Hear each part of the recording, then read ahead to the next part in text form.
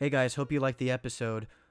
We just wanted to let you know that we appreciate your support, and you can support us even more by liking our Facebook page, following us on Instagram, sharing us to all of your friends, and making sure they know that they can find us on Apple Podcasts, Google Podcasts, Spotify. We would appreciate if y'all rate us and review us on those platforms. And if you want to be a guest on our show, or if you want a specific topic to be talked about on our show, feel free to email us on the afterchurchpodcast@gmail.com. Brothers and sisters, we'd like to welcome you to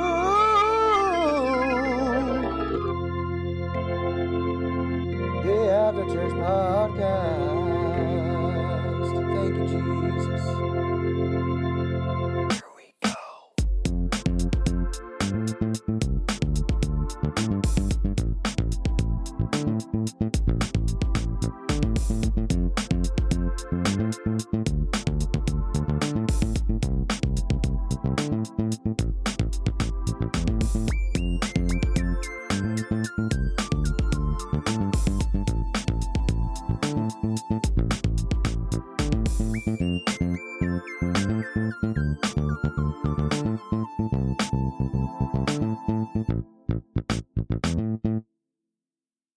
All right, keep that going, man. Keep that going. All right. All right, boys and girls. We are back. This is Josh and Drew. What up? So there are very few things that I'm actually proud of in my life. All right? And that is I've only been punched in the face once. And who is this person that punched me in the face? Joshua Taylor. Welcome. Welcome to the After Church Podcast. Thank you, Josh. I'm also proud of having punched you in the face. Where did I miss this? Oh, man. So this happened at we were going to a hyphen seminar in Fort Worth, was it? Yeah. No. It wasn't long after we started off helping carry them lead the young adults. Yeah. Uh-huh. Mm-hmm. And then what led up to the fist? Can you remind me? Yes. So it was late at night. You want to relive it? Yes.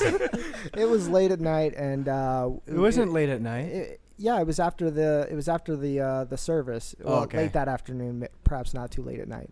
But it was after the service, and I think I was talking to different people, and then you started doing this acting like a zombie thing, or I was just messing around. Yeah. You were just like, and you would come over to me, and you were like standing just behind my left shoulder, and you would like lunge your face and like snap at me, like I tried to make you flinch. Yeah, you're trying to make me flinch. And yeah, you flinched for sure. Yeah. Yeah, if you got anything out of that, no, okay. At least you made him flinch. It wasn't a reaction. Actually, it was planned to a degree.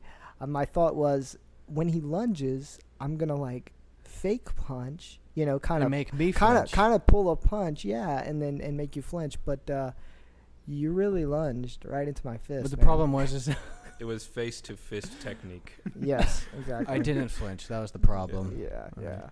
And then you just fell. I think you You drew blood. Yeah, bro. you fell backwards. Yeah, you were on the ground and you were bleeding. I was apologizing. I remember getting to church and being like, "Oh man," like apologizing to your parents. Just straight. I'm sorry I damaged your son's face. Bishop, if you're listening, Reverend Moore, I do not make a habit of beating the young adults. I say that, of course, I slapped Taylor the other day, but it was a soft. Just air it all out. It was a man. very soft. It was very. In case Taylor's listening, I'm sorry. Okay. No, Josh is dangerous. Mm-mm. Like me and Justin Ballot had to go to this thing when we were starting the group at UTSA, and it was anti-hazing. And then after the seminar, we were like, okay, we got to explain to Josh. we can't have hazing of new people. Yeah. Oh man. Oh man. So what's been going on, dude? Everything. Lots of things. The situation with the baby. Mm-hmm. Yeah. Aside from that, work is going well. Favor of God there, thank goodness. Mm-hmm. And then Joanna is a hot mess. She's got a ton of energy, and yeah, she takes up a lot of my time, but it's fun. And then aside from that, I just finished a class, thank goodness, because I am so tired of school. For all you young people out there, don't go to. I'm just kidding. Go to school. Advice from the Afterchurch podcast. Yeah, exactly. Don't go to school Yeah, and no. do drugs. Yeah, right. School is lame. But seriously, I am ready to be done with school, though I did drag it out a lot longer than it needs to be. I am 10 years. So what did you bring with you, man? I brought my floaties in case we go to the deep end. So that is my Greek lexicon and my Bible, as well as Right. some cool documents, scientific facts about the word, or some cool things that I looked up a long time back about different branches of Christianity. Well, I say branches of Christianity, but obviously, Like denominations? Yeah, Right. denomination, right? Yeah, so not technically or Christianity, but yeah. Yeah, that's crazy. All right. So where do we start? Do we ease in, or do we jump right in? Man, you can look. We can talk about anything. I know all the things I know. Okay. Well, what do you know? All the things I know. Like the things I know them. So like whatever you want to talk about, literally anything. Well, we got to do a proper introduction first, by the way, before we get too carried away. All right. There's Brother Josh Taylor joining the show with us today, college career director at First United Pentecostal Church, right? Yep. Is that true? Is that true? This is news to me. I'm just kidding. Yes, yes. I am the yes college career leader, integrate, ages 18 to 25 at First UPC. Nice. Awesome. Yeah. Well, thank you for coming on the show with us. My pleasure. I thought I did introduce you with the whole punch in the face thing. I don't know if that counts though. Like, hey, our guest punched me in the face. Yeah. It doesn't just goes need to show- introduction. You've it probably just- been punched in the face by him. Yeah. It just goes to show how good I am at turning the other cheek. And like how good at forgiveness I am. How many punches do you throw? On both cheeks? Yeah, no, it was one. Just one. There's other punches to other places that we won't talk about. I don't know That what was you're already talking too much about. Yeah, that is. And I'm actually confused about that one, but I'm sure there is something there. So, yeah. So I got a question for Josh. What's up? If you were a car, what kind of car would you be? Okay. Well, Would it make let's that think. sound? Well, I'm not. I'm not Rev that sporty. into. Yeah. I'm not really sporty. I consider myself luxurious and classy. I'm not expensive. I'm like So a Bentley. no. I'm like mid-price. Like the normal dude can. Well, Ford I Fiesta. don't want- I was gonna say the normal dude can get me, but I don't want to say that. Oh, what? Okay. Whatever it is, I feel like it's got a lot of maintenance. But go ahead, continue. I run out of gas pretty quickly. Okay. Yeah, I guess maintenance would be a little on the high side. I need the synthetic oil for sure. I don't really have any filters. Okay, I get it. There's a lot of play here. You're really well thought out. Okay, so I'm just gonna go with the old reliable, just like You're a pickup truck. Honda Civic. I was thinking. Oh, okay. Honda Civic. Okay. Yeah.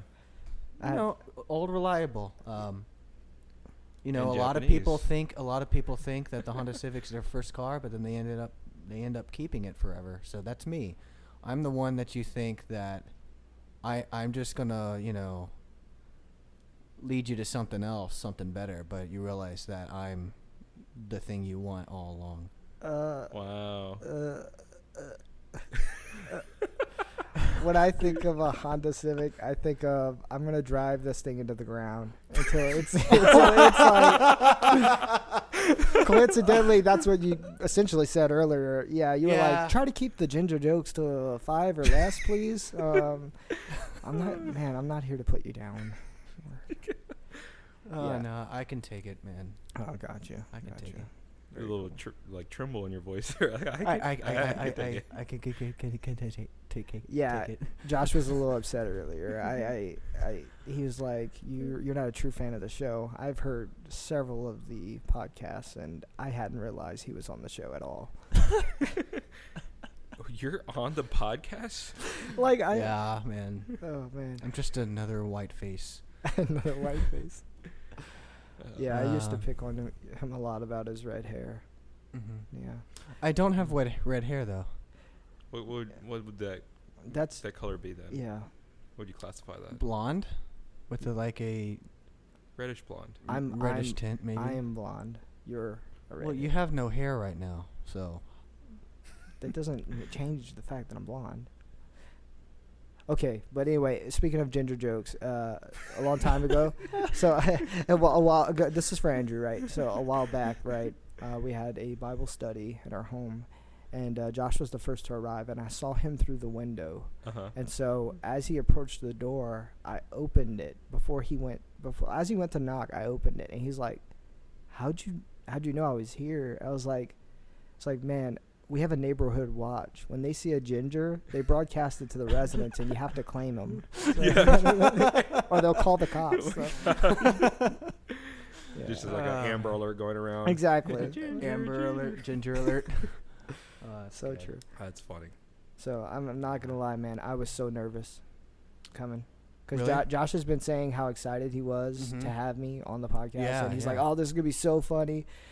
And I'm driving on my way here, and I'm like, "Oh my gosh, I have such big shoes to fill." And I was like, "Wait a minute, these are my shoes," and they're like an 8.5, maybe 9, so not that big. So like I was just like, okay, calm down, just be Yeah. yourself. Nice, man. Yeah. Well, you're doing a good job so far. Yeah. Yeah, thank you. Yeah. Excellent. It's What like, car would you be? I think you hit the nail on the head. Reliable. I would probably be like a 2008 Toyota Corolla gray. What I lack in bells and whistles, I make up with efficiency and reliability. Yeah. Oh wow. Drew? Mm-hmm. I don't know. It'd have to be big. A bit portly. Well, not too big. So not like a truck. Maybe like one of those VW. SUV? An SUV. Sport utility, Ooh, bro. You know, I could be like Nice. a Ford Explorer. You know, All right. Hey. like going on adventures, Bro. right? Okay. I don't know. You know, Very nice. slightly reliable. Mhm. I don't Slightly know. reliable. Oh man. Yeah. I thought you would be electric for sure. Oh, that's the car I would drive. The car that I am. No, I'd probably be electric. The young adult pastor. I Yeah. mean, as a youth pastor, I would assume you'd be like an Accord, trying to make disciples and stuff. Oh man, Oh. Yeah. Taryn doesn't. that's like so my clever. Taryn man. doesn't like my dad jokes. Yeah. Oh man. Yeah. Yeah. She groans when I start to say something. She thinks I'm serious, and then she's like, She knows You're the never- punchline's you're never coming. serious. The eye Thanks a roll lot. ensues. Yeah. Yeah. That's hilarious. She just knows the punchline's coming, and she's already eye rolling in advance. Premeditated eye roll. no, the punchline. I don't get to a punchline anymore with her. I usually Mhm. get punched. So I just like have to tell my jokes to other people. So. Yeah. I love Well, that. I know about that. Mm-hmm. So- Oh, Getting punched or the joke. alright. Oh, both. Yeah. What do you do for a living? For those who don't know, If I told you, I'd have to kill you, and then kill everyone who's listening. I'm already dead. Okay. he's bleeding out on the floor, folks. I work with computers. Computers are cool. Yeah, I work with computers. Yeah. Okay. I'm in the Air Force. All right. Yeah. Sounds good. Military life. It's Hmm. great. Any adventures in the Air Force? Yes. Let's see. The whole thing is an adventure. On a serious note, from the very beginning, I felt led of God to join. I felt peace in it, and you learn real quick in the military that you have to take your hands off the wheel, because frankly, you're not in control. There's a bit of control and a bit of say you might have in things, but ultimately, Uncle Sam is going to tell you where to go and what to do. And so knowing that, all authority is given by God, and just simply trust that ultimately He's in control and He's moving things around. And I would say that my 11 years so far have, on numerous occasions, God's hand has been, is definitely, can see His hand in the whole big picture. A lot of crazy things in the military, just like any, what's the word? Ecosystem's not really right, but a group of people, it is very different, especially in my working with computers and stuff like that. It's a special kind of people. I did deploy to Afghanistan. Afghanistan was about a month after I got married, and that was in 2011. Oh, wow. That was not fun. Yeah. Getting married? Well, both are a war zone, so I probably was less frustrated in Afghanistan. No, I'm just kidding. I'm just kidding. No, I'm kidding. No. You better be. No, marriage is great. Taryn's awesome, and I enjoy every minute of it. And, it has its ups and downs, and you learn a lot of things, but having someone there of like faith, someone to build you up, and walk by your side is really awesome. Afghanistan was interesting. When I joined the Air Force, there were a lot of assumptions I made of the Air Force. One of them was like air bases. So if you do deploy, you'd be on like an airfield or something like that, right? Or whatever the case might be, or they don't deploy as much as the others, because I joined, wanting to support a family and learn a trade and get some education, and as well as travel. I wasn't one of those who's like, hey, I'm going to join the military because I want to go and fight or shoot someone. I mean, that's not really me. What would happen is the Army was not having enough intel people. And so what they did was the Air Expeditionary Forces is essentially the Air Force. Sorry, I have trouble finding words sometimes. Not compensating, but making up for that lack that the Army has. So we basically filled a Army role. So I deployed with the Army and was in a little combat outpost with the Army, like the size of an HEB parking lot or something. And I had an Army sergeant in charge of me, and I worked beside an Army private, and I was one of maybe 3 Air Force people on a COP of about 100 maybe people. And so it was like kind of joining the Army for a little over 6 months. And Oh, wow. Yeah, it was not really fun. I served my time though, there's a lot of people who are like, I want to deploy. I'm like, hey, you go for it. Do what you want to do, my friend.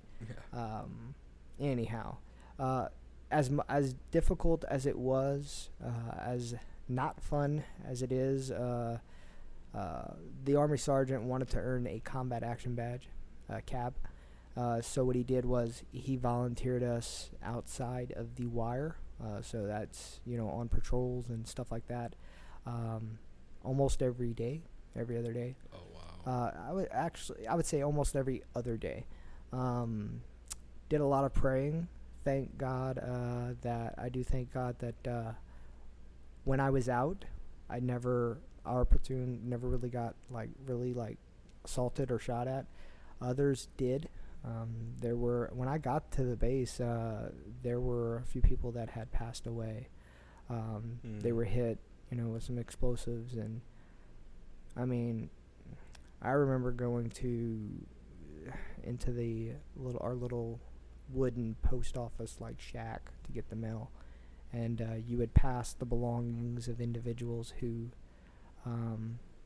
had passed away. You see a decorated box from a fiance, or a guy got newly married, just married before he left or something like that, and pictures of them all over the box and stuff, and or like shoes and Ziploc bags and stuff. It's just that was, I got a lot of respect for all the other branches for sure.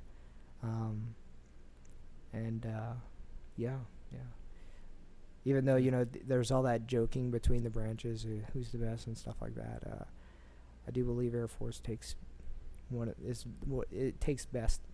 takes care of their people the most. It's really like a family. Some of the other branches kind of get like a short end of the stick, kind of like you're out of luck type of thing. But on the real though, those guys get out there every day, and what they do, it's impressive and deserving of that the honor we give them and stuff. I remember being volunteered for patrol, and I told that sergeant, I was like, man, you're putting me in the wrong truck, and he's like, no, it's fine, because he shifted to another truck because he wanted to volunteer to hold the SAW. It's a squad assault weapon. It's basically a big machine gun.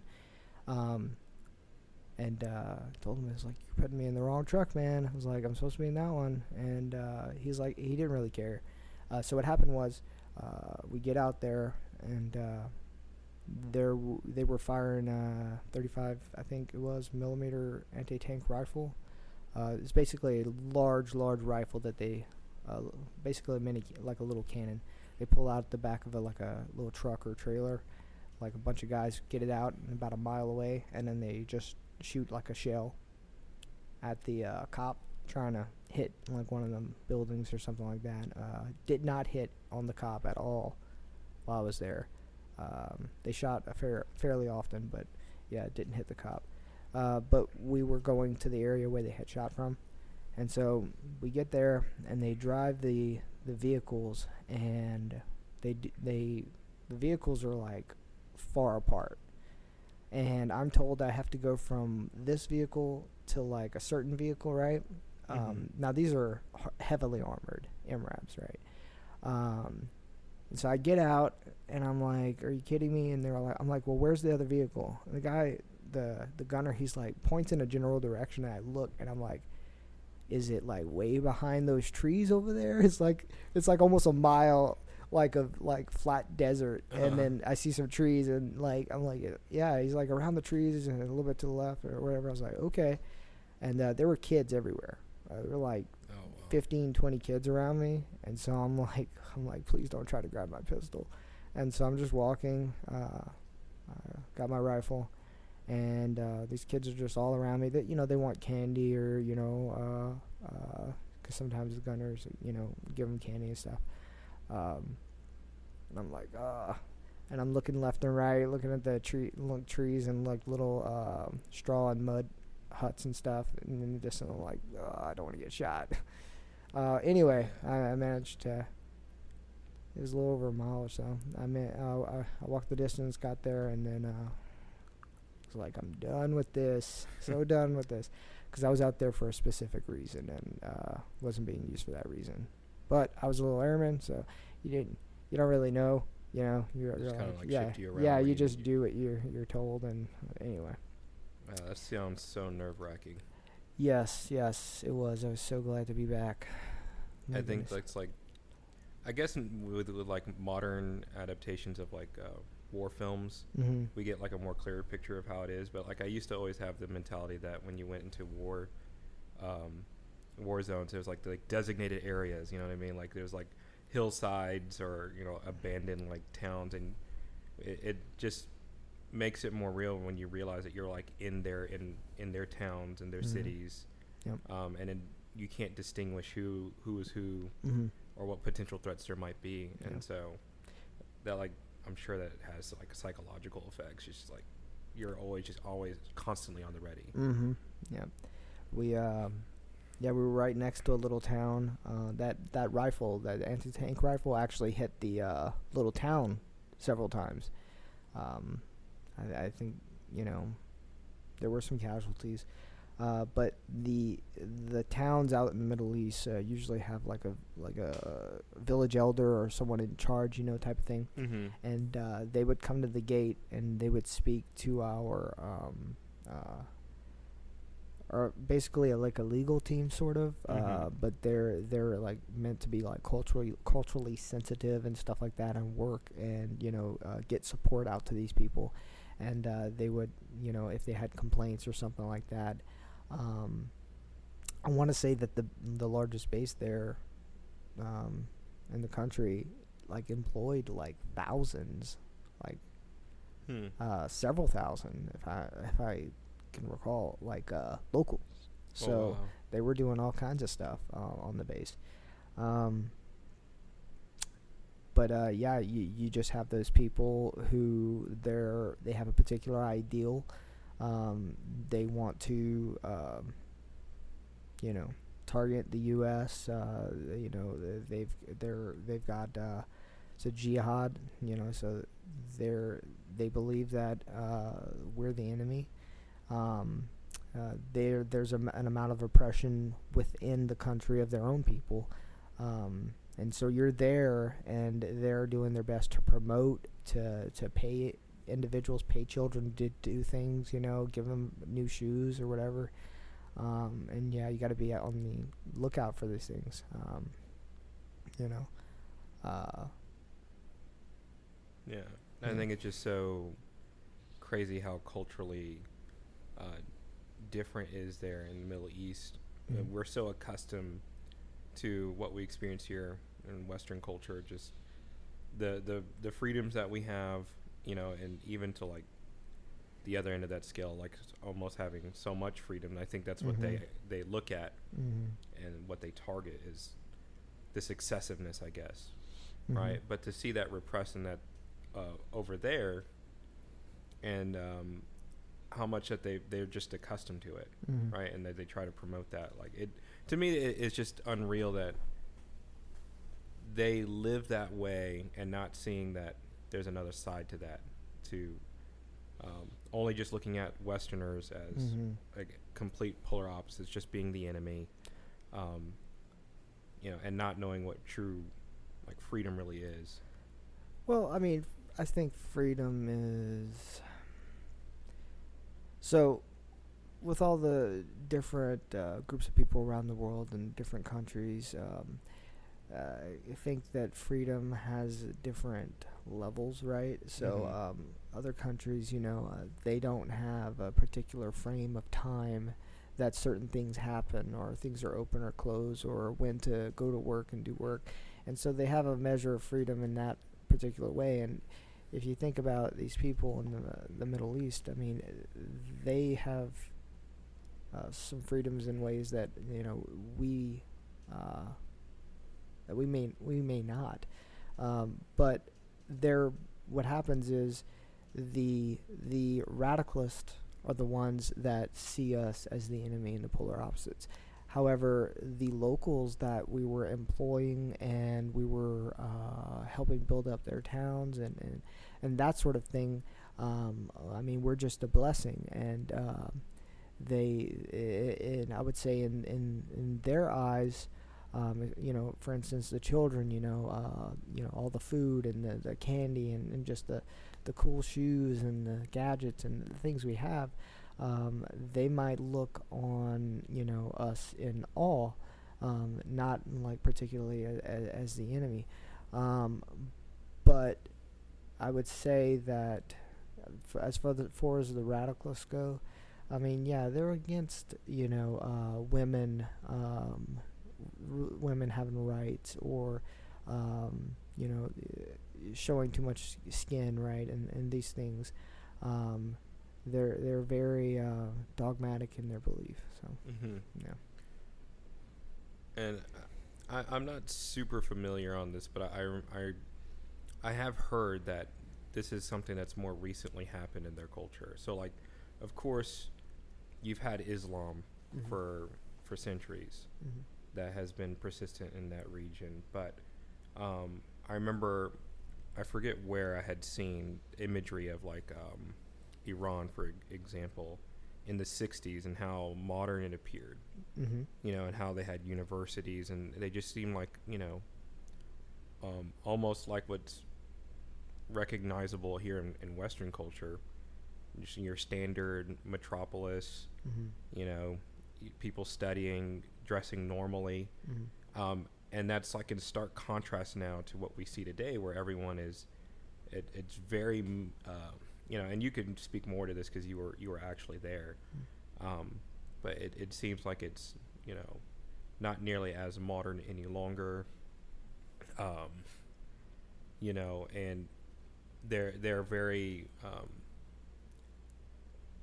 don't want to say like dogmatic, like you said, as a to uphold their beliefs as far as like what women can wear, what they can do, and so I don't know.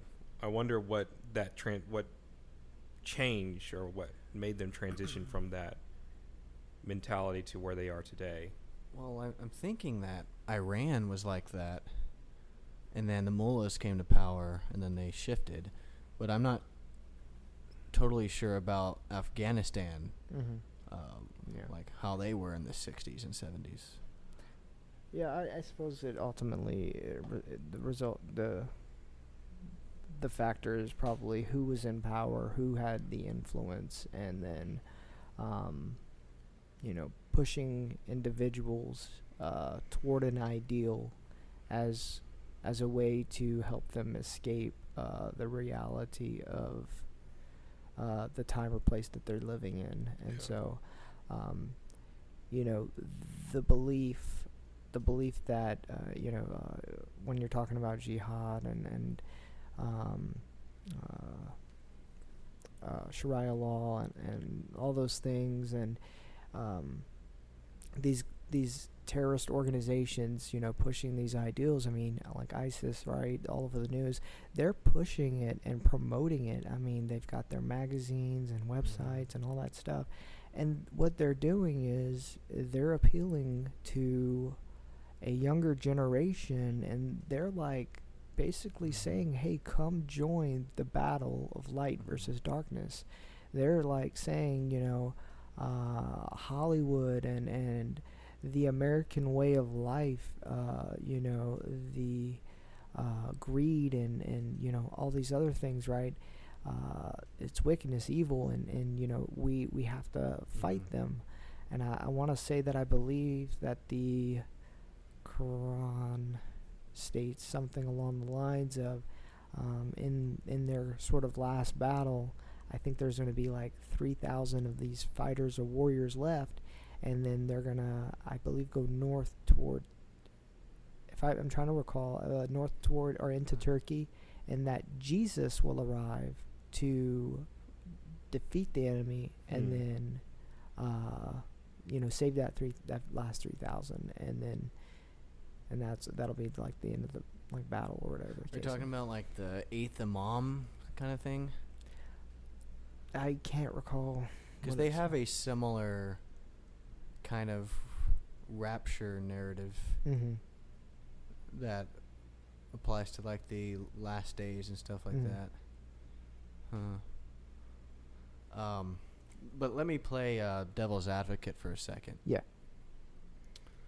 So you get this kid that's in Syria or Iraq or whatever, and he's unfamiliar with what's in his town, right? And so, but next thing you know, he just knows that a missile from the sky explodes in his town and kills, you know, people that he loves or that he interacted with. And then you get ISIS that's like, hey, those guys that shot that missile was the U.S. Let's go fight them. I mean, I guess my question is, like, what do you expect them to do? I mean, they weren't aware, because obviously our rationale of shooting that missile there was enemy there, right? But the civilians there don't know that, you know? They don't have the intel we have. And so what they see is, you know, aggression from some power thousands of miles away. And, you know, it's the argument of, like, well, that's how you get insurrection, and that's how you get people rising up. And people say this a lot, you're radicalizing them. Someone who is just moderate at first, once their, you know, family dies, then they become radicalized. And so there can be an argument had about America's role in what's going on in the radicalization of that region. It's kind of a which came first, chicken or the egg kind of thing. Because, I mean, it goes all the way back to, like, the end of World War I, where that whole region was destabilized. And you got a bunch of, like, Brits, you know, Western powers drawing lines for Iraq and Syria and all that stuff. And I guess that's never really sat well with the people that's been living there. So like, what's your, like, rebuttal for that? Like, America has some part to play in the destabilization of that region. So, yeah, not really rebutting. Okay. I mean, I concur, and you know, it would definitely play a part. And I mean, misinformation, propaganda, counter-propaganda is always going to be there. And then also the very actions, it's a balancing act. Is pursuing a particular goal and an attempt to eliminate or stop particular group, target, whatever, is it worth the backlash? You know, is it worth the outcome or the fallout of, you know, of the operations or actions that are going to take place?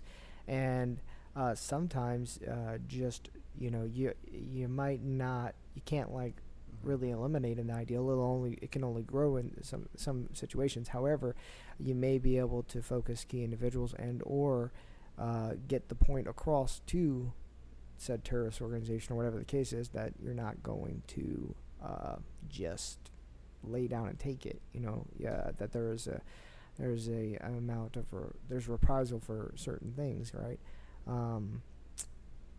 Yeah, so I definitely I see the point of that. I mean, you see an explosion, you lose someone you love, or your town is hit. Even if your town you don't see it hit, you know, the fact that we're just in the region, it's a reminder to the people that they are in a state of war, that at least their region is in a state of war, and you know, maybe they're okay to a certain degree, or they made peace with this organization or entity. Perhaps that entity never really, you know, affected their lives all that much, whatever the case is. But now that, you know, the U.S. is on their soil, what's going to happen is you're going to have attacks, explosions, whatever the case is, either from that entity or the U.S., and that could definitely destabilize things. We saw the guy shooting the anti-tank rifle at us, right, at our little outpost. There were civilian casualties. They never hit us. It was not very accurate as far as back as they were shooting. And you know, our people, you know, that spoke to their leader, did the best they could to mitigate and make up for those issues. But we were able to see the people unloading, loading, shooting. We could have probably blown them sky high. However, there were a number of people who didn't have weapons, who were standing around, and it's simply not, you know, trying to this is way over my head. These are Mhm. leadership decisions, right? Trying to make that decision, it's a hard one. You could that eliminating that, right? That group of people, right, around that rifle, could result in just a much greater issues in the region, right? Mhm. Yeah. And it would broadcast everywhere, right? And I think that's the reason why some of the bigger bases employed thousands of individuals is because, look, this is who we are. That's why we had a relationship and we had these outposts next to the town, because we tried to help out. We tried to do all that sort of stuff. And so try to mitigate some of that false information or whatnot. Yeah. I mean, I'm sorry. Go ahead. Restroom break. Yeah. I'll be back in 5 seconds. Okay. Yeah. Go for it. All right. We'll pause. Transition song. Transition song. Transition song. Transition song. All right now. Transition song. Transition song. Transition song. And now we go back to what we were already doing. We're back up again. All right, and we're back. We have all pottied. We have all pottied, not just Josh. Yeah. And this is why I've made the transition song right here. For this reason. It's perfect. But anyways, I don't know about you, but I feel quite relieved. Honestly, man, I had a big lunch. Well, that is great. Yeah. Good to know. That Good just went to on the know. podcast. Yeah. Yeah. Awesome. We're real here at the After Church podcast. Yeah. Unfiltered. Yeah, for a while I wasn't sure if I was going to come on your show because church never stops for me, and I was not sure how I could fit into the after church podcast. So, too holy You need to go for onto the this. continuous church Well, Yeah, podcast. I just feel attacked. The Never Ceasing Church podcast. Yeah. Boom. Sorry. We need to change our name. We need to change everything. Change our logo that you Yeah. just made, and then Back to the drawing board. You have a logo now? Yeah. yeah, Nice. we're gonna have merch. You're going to have merch? Yeah. That's Buy our merch. Check out our merch store. Nah. awesome. Well, all right. Anyways, okay. So you brought a Greek lexicon, and you brought various articles. All right. Which one do you want to cover first? Because I'm ready to go into the 12-foot Okay. part of the pool. All right. So in my time studying the Word the past few years, I've kind of made some consolidated studies and stuff like that, and I kind of very much took an interest in different perspectives. I was curious. What is the perspective, of an atheist regarding the Word of God?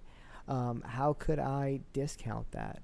How could I address on their level their particular concerns or arguments in why it's invalid? Or I had a friend that I worked with before I left for Maryland. And he said he was Reformed Baptist, and they get a majority of their belief via Calvinism. So he explained TULIP to me, which is an acronym for it's like total inability. There's a few other. Let me see. Just spit it out there. So total depravity. This is talking about man. We're totally depraved. In other I words, just think the acronym TULIP sounds much happier than what the Oh, acronym yeah. represents. so they believe in total depravity. In other words, that man is dead. That we are dead in our sin and our trespasses, and we're actually not capable of good.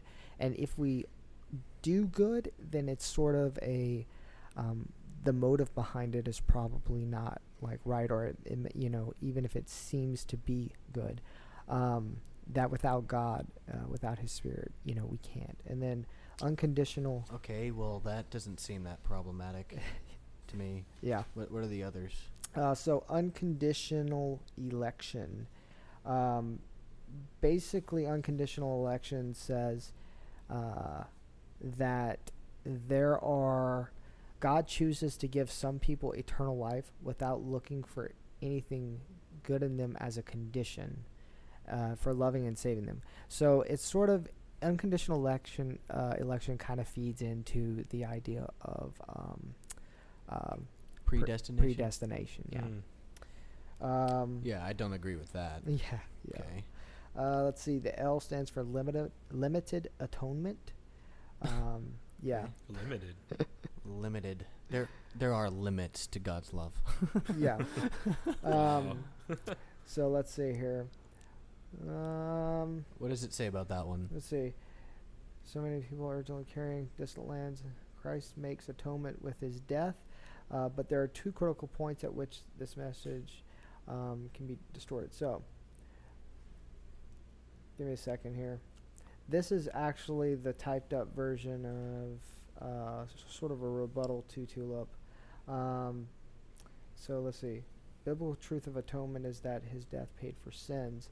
Yet, so many today teach that Christ's death was only an example for us to follow, and if one merely follows his example, he will be saved. We're just taught that Christ's death did not actually pay for any specific sins, but made it possible for all sins to be paid for. So, I'm going to have to look up limited atonement on my phone real quick to get the actual definition for that one. We have a computer. Let me see. I'm trying to understand what that even means. Yeah. Like, Christ didn't die for our sins, but he made it possible for sins to be paid for. I could just read this straight, and we can kind of interpret. Yeah. So it says limited atonement or definite atonement, and sometimes particular redemption. It's a doctrine accepted in some Christian theological traditions. It is particularly associated with the Reformed tradition, and is one of the 5 points of Calvinism. All right. Okay. So that's... What does it say specifically? The doctrine states that through the death of Jesus Christ, or though the death of Jesus Christ is sufficient to atone for sins for the whole world, it was the intention of God the Father that the atonement of Christ's death would work itself out in the elect only. All right. So that kind of plays off of unconditional election.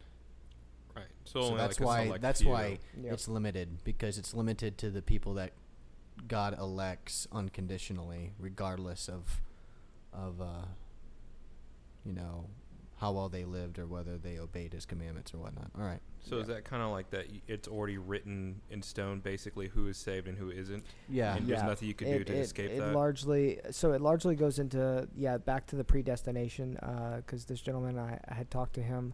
I constructed a Bible study particularly on the subject, and we talked for 3 or 4 hours. Went over to his house, had dinner, had a good time. Talked for like 4 hours. Taryn and his wife, they were just like sitting on the couch, kind of like, can we go? So he had a pastor of church who led it for, I want to say, 20 years. And the idea was that this individual was saved. He was one of the elect, right? And but how would you know? Like, what did he say how he knew he was an elect? He knew he was one of the elect because he exhibited the understanding of the word. He exhibited, he said baptism is not necessary for salvation, but if you believe the word and you're going to love God, then you're going to do it eventually. And so, like, he did all these things, right? And so they just thought, hey, he is one of the elect. He's teaching us, right?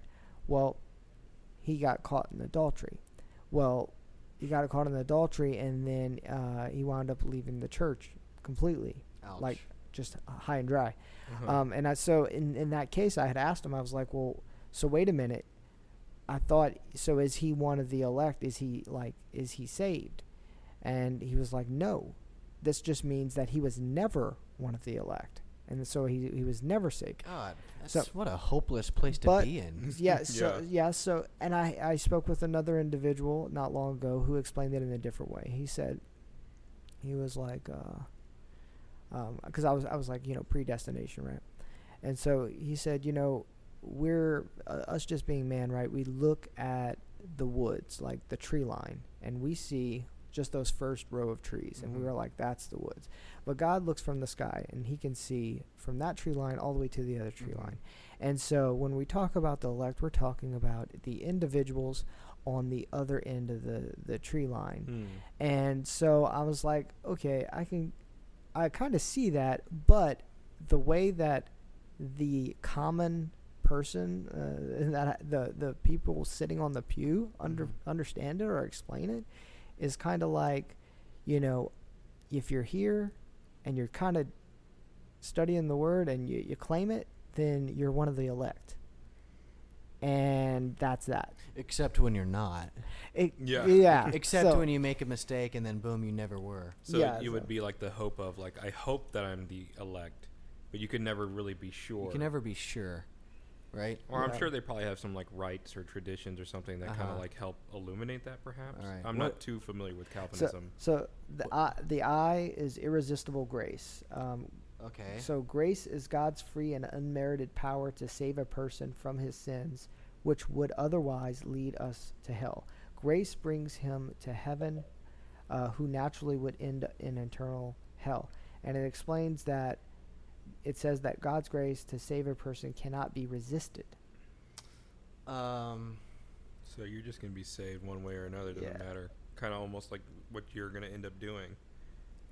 Well, So that it means that if God gives grace to you, there is Uh-huh. nothing in the world that you can do to resist it and thwart God's intention to take you to heaven. But here's my problem. yeah. It's ultimately your choice, but I do believe God's grace sometimes acts that way, in that like I didn't do anything to deserve it. You know what I mean? mhm. And then like sometimes like I would resist the will of God, but then ultimately God will sort of like, cause things to happen. The way I think of grace is divine intervention, and that has no bearing on whether we want him to or not. It's just him intervening. But like mercy, it's like mercy is something we act on for sure. Okay, like he gives us mercy, so either we ignore it, keep doing what we're doing, or we take that chance and adjust our lives and our mindsets. Okay. So the final one is preservation of saints. This is a belief of Calvinism. It makes it clear that once a person has experienced salvation, they cannot lose that salvation. If someone is part of the elect, they will always be part of the elect. If someone claims to have Except when turned- they're not, though. Exactly. So it's kind of like, I believe I am, but I really can't determine whether I am fully or not. I'll eventually see. Until then, just try.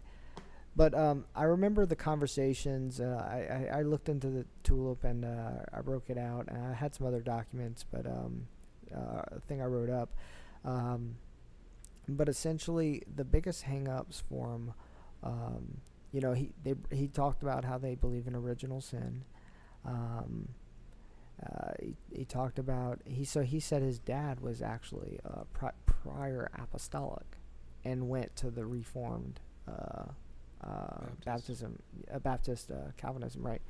And so he knew all about Acts 2:38. He said, and so he was talking about Acts 2:38 and explaining that what they do is the Greek word eis. I think you've heard, Josh has probably heard me talk about this before, but the Greek word eis, I'm not sure how you say it, eyes. They believe that it is a backward looking, what was it? I'm so bad with English. Noun, something. Basically, or descriptive word. Adjective. There you go. That's it. A backward looking. So what happens is, they say, Peter said, repent and be baptized, right, for the remission of sins.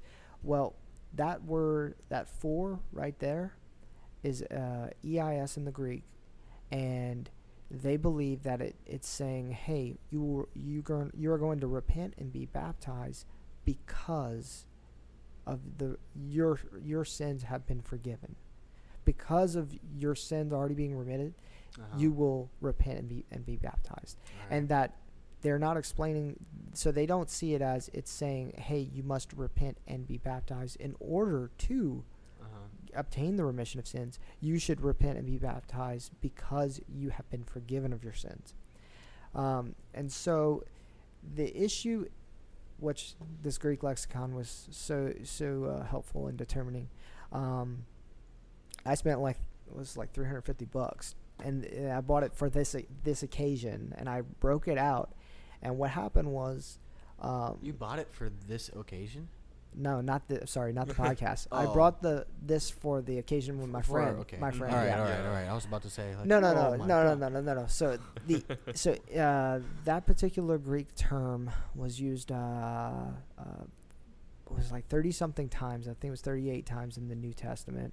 And the way it works is the Greek lexicon has a number of scholars who have studied that particular dead language, and I want to say a dozen or more concurred that EIS is a forward-looking adjective, right? Mm-hmm. And so they break out all 30-something occasions in which the term is used. And they concur that in each and every occasion it's forward-looking, right? Mm-hmm. Well, there were two individuals who, when I did this, when I studied them out, they were actually not scholars of Greek, but they made the assertion that Acts 2:38, the for is backward-looking.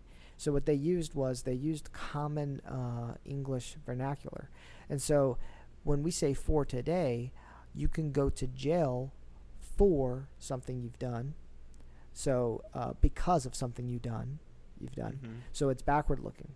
But you can go to the pharmacy for medicine, to obtain medicine. Mm-hmm. So for has dual usage today, and what they've done is they've applied it to that particular scripture.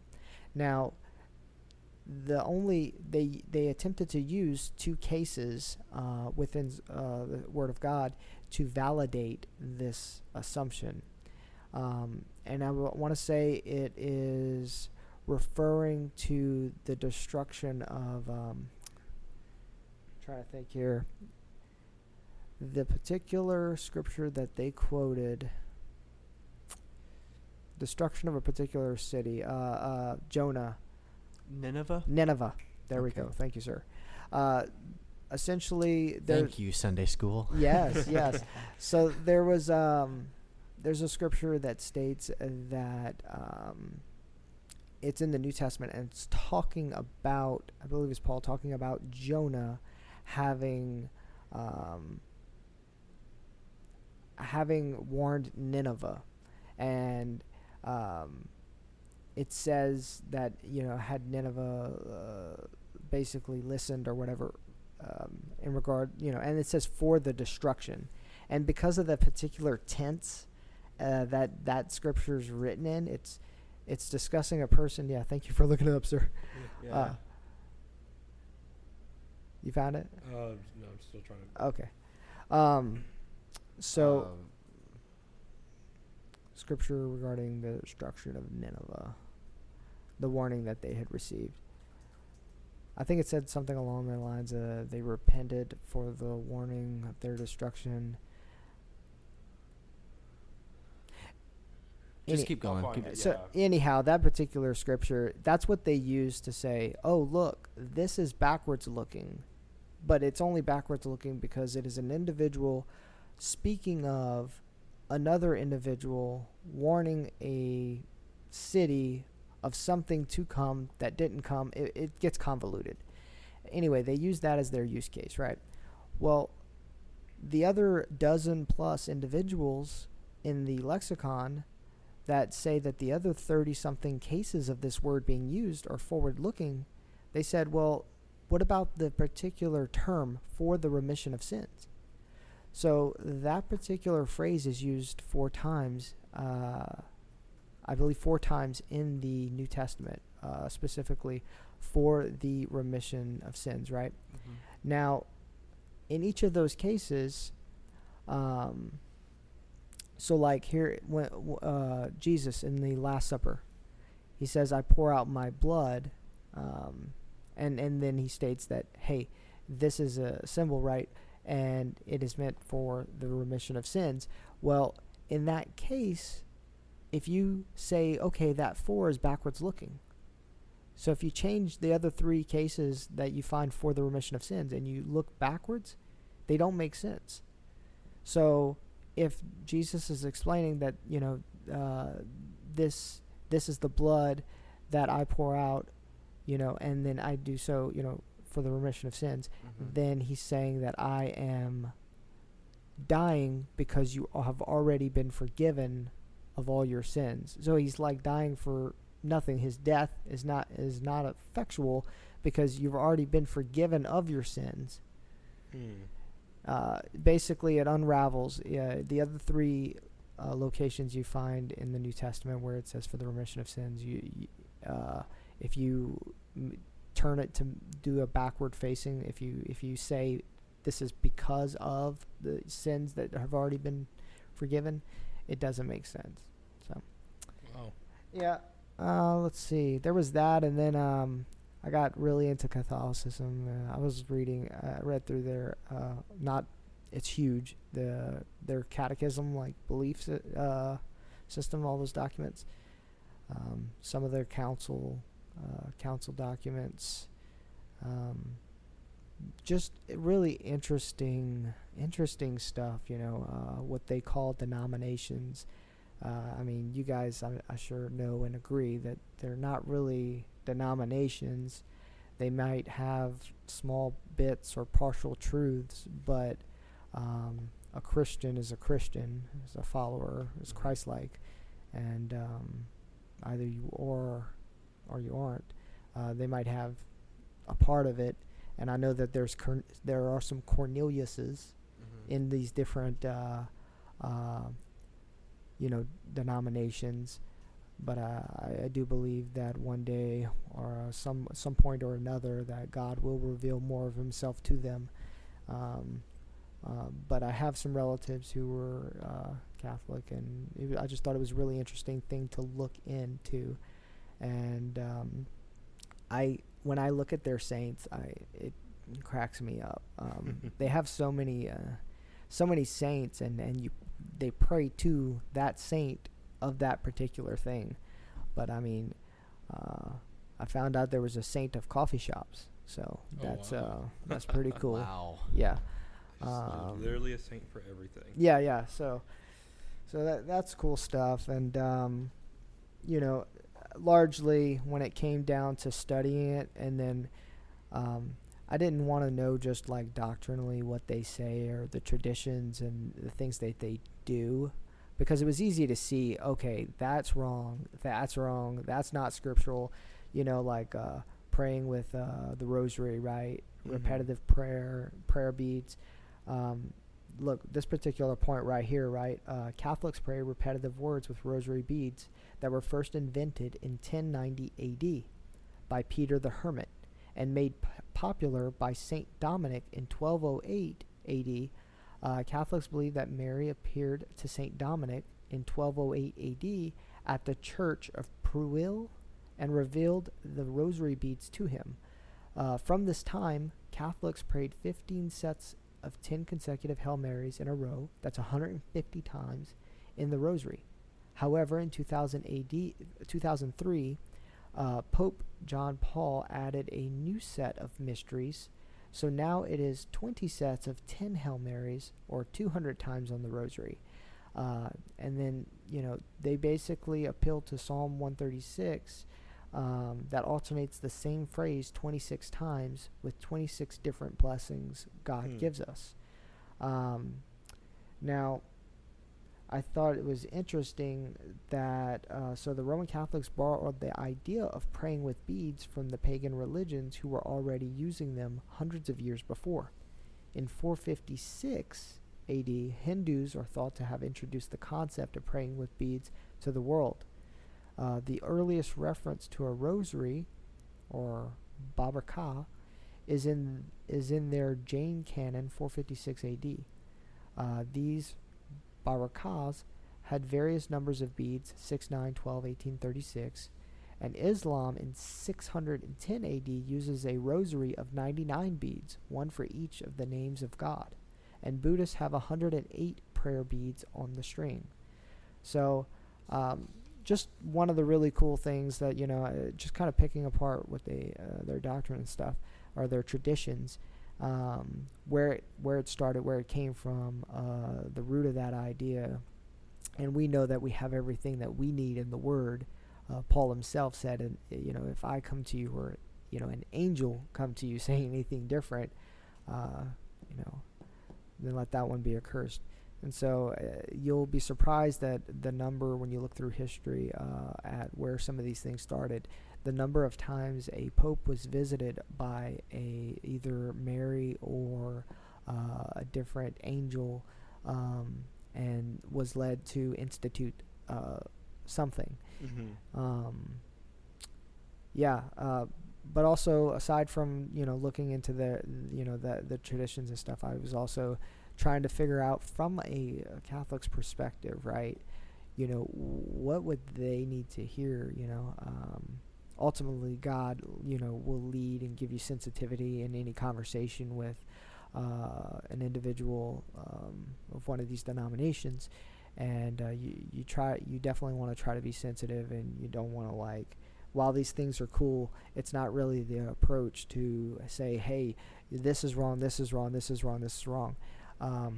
But largely when it comes to Catholicism, it's a family legacy type of thing. Usually it's generations, and so it's sort of, and they're not above lack of a better term, excommunicating or cutting someone out of their life if they deviate from that legacy.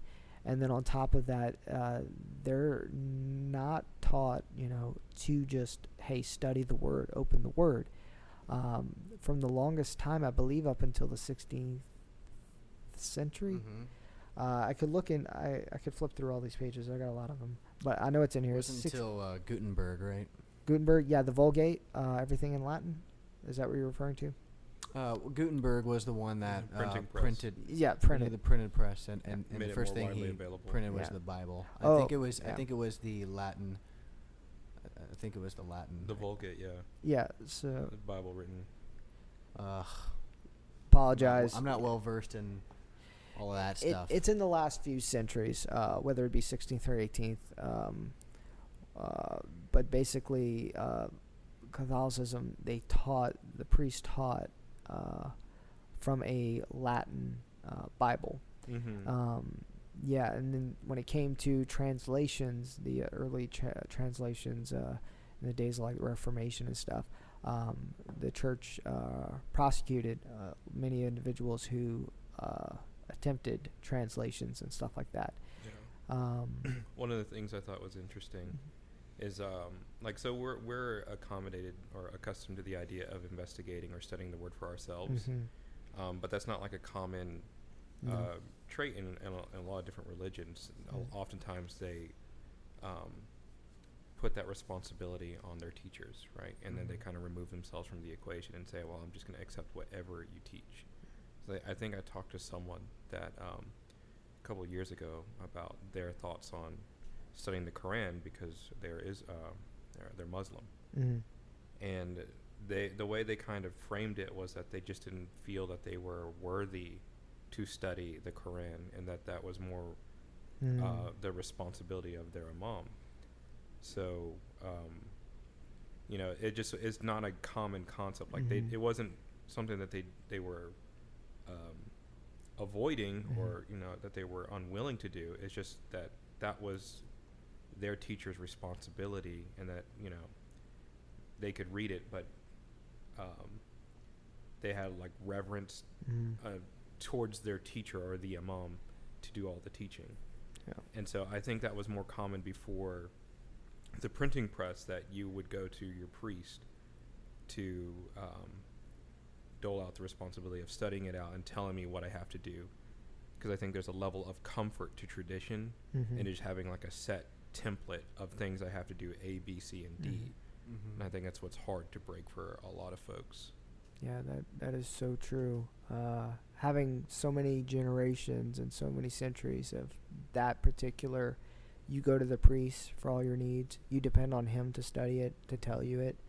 Then even when you've gotten the Bible, I mean, generation upon generation, just picking up from your parents and how they do things and your grandparents and how they do things, I could see how that could be a hurdle that people who claim to be Christian but, adhere to the Catholic tradition and just faith, that they would have difficulty just getting into the Word themselves and studying it.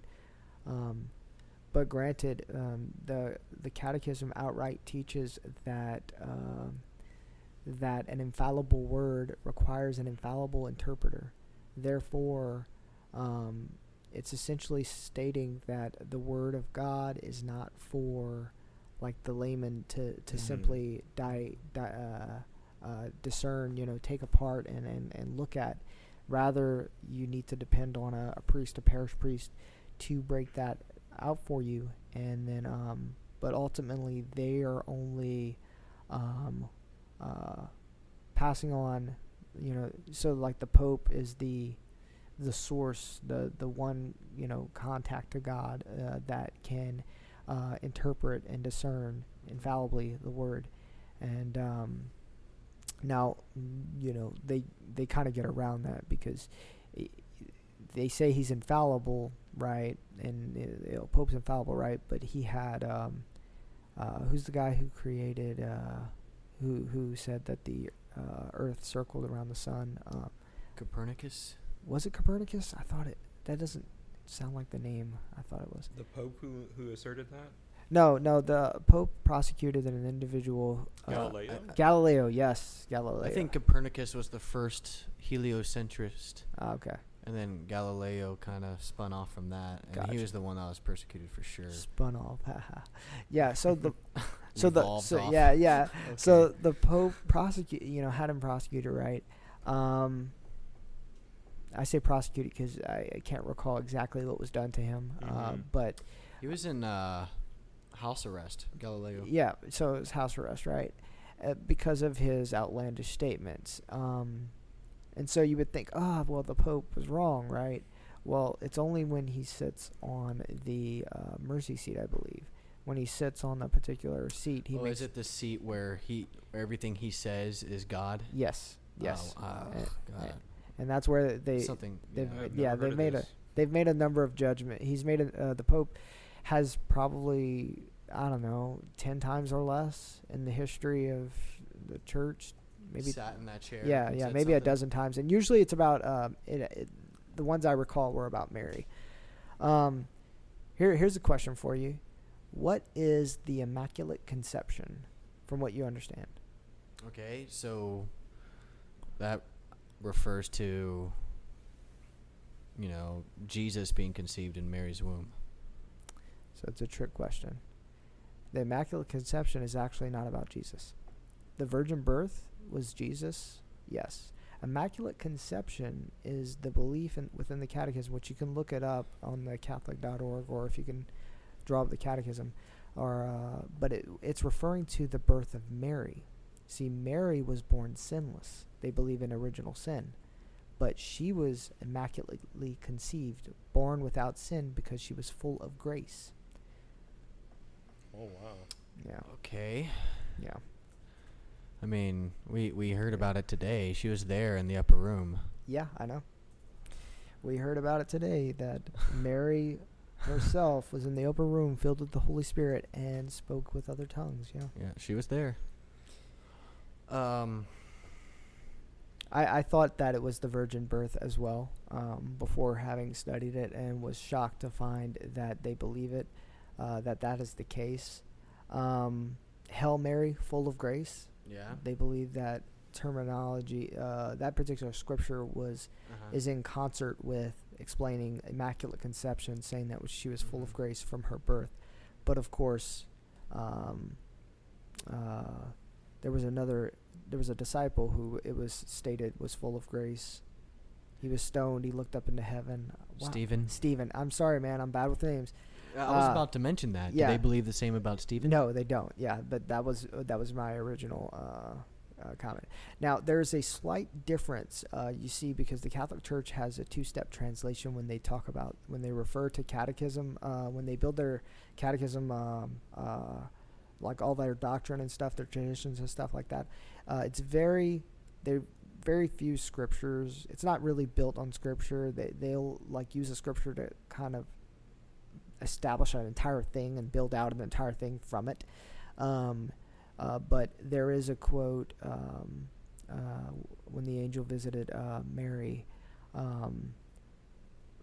which I looked up in the Greek and I couldn't find it, and it turned out that it's this two-step translation. So they translated it from Greek to Latin, and then if you're referring to the Catholic Bible, the ones that are available today, that is actually translated from the Latin.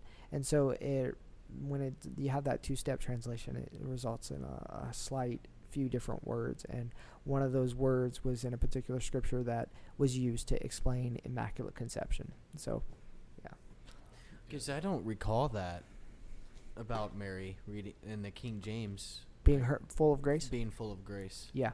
No, that's actually the grace full of either the whole thing full of grace or just grace is actually a result of two-step translation. Because I mean, it's in John 1. Yeah. Where it talks about, and the Word was made flesh and dwelt among us, and we beheld His glory, the glory as of the only begotten of the Father, full of grace and truth. No, yeah, it's not there. No, it's actually in the conversation between the angel and Mary. Yeah, that they're quoting of her being full of grace. Okay, maybe this search engine that I have on this Bible app is being weird. Yeah. So I'm reading the Catechism, and this is just to put it out there so you guys have more of a grasp of what we're talking about here.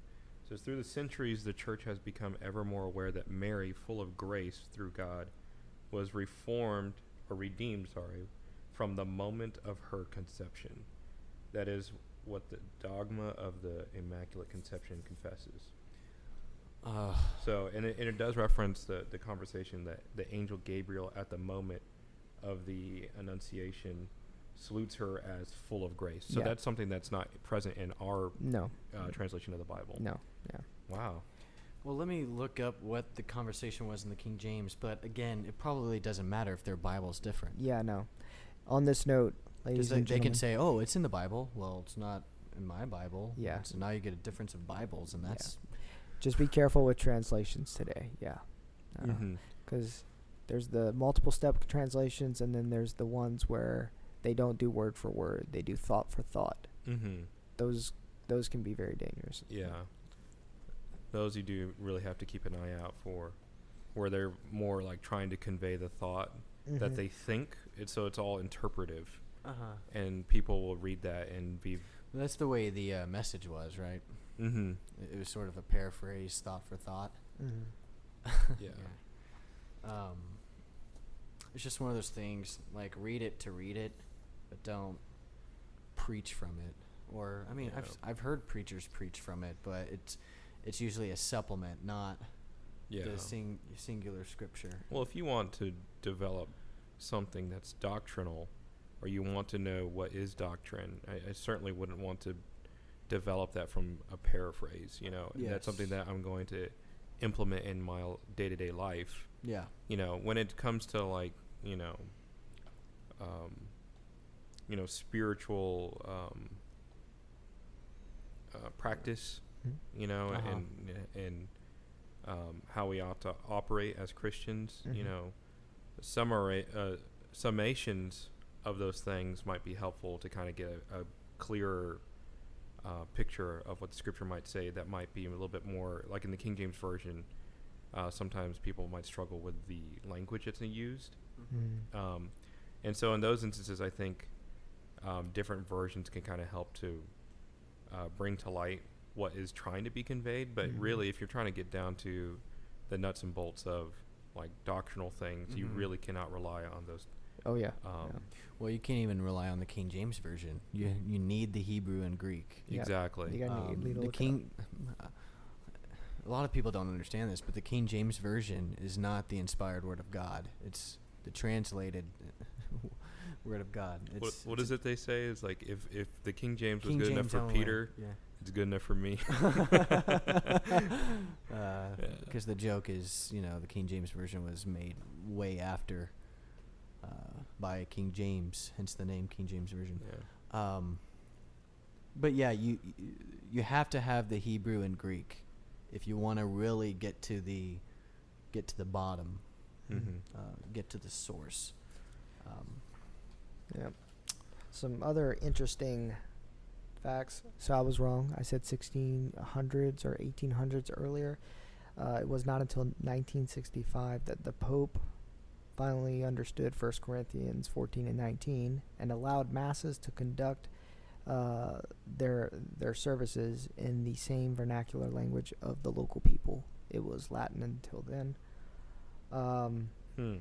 Yeah. Wow. I'm sure you guys, I think, Josh, I've heard you speak about this before, but the birthday of Jesus, Christmas. So, It's a neat conversation. yeah. So Christ plus Mass, Christmas, was first used in 1038 AD. Before that, in 335 AD, the pagan cult of Mithra, the Iranian god of light, had long celebrated December 25th as Mithra's birthday.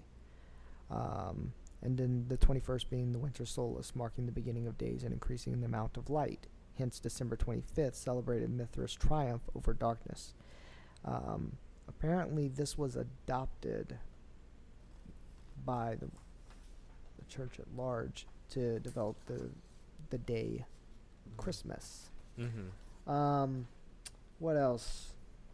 So this one I have a note because I actually looked this up myself because I was like, oh, there's no way this is true. This is someone who's like all just stirring up trouble.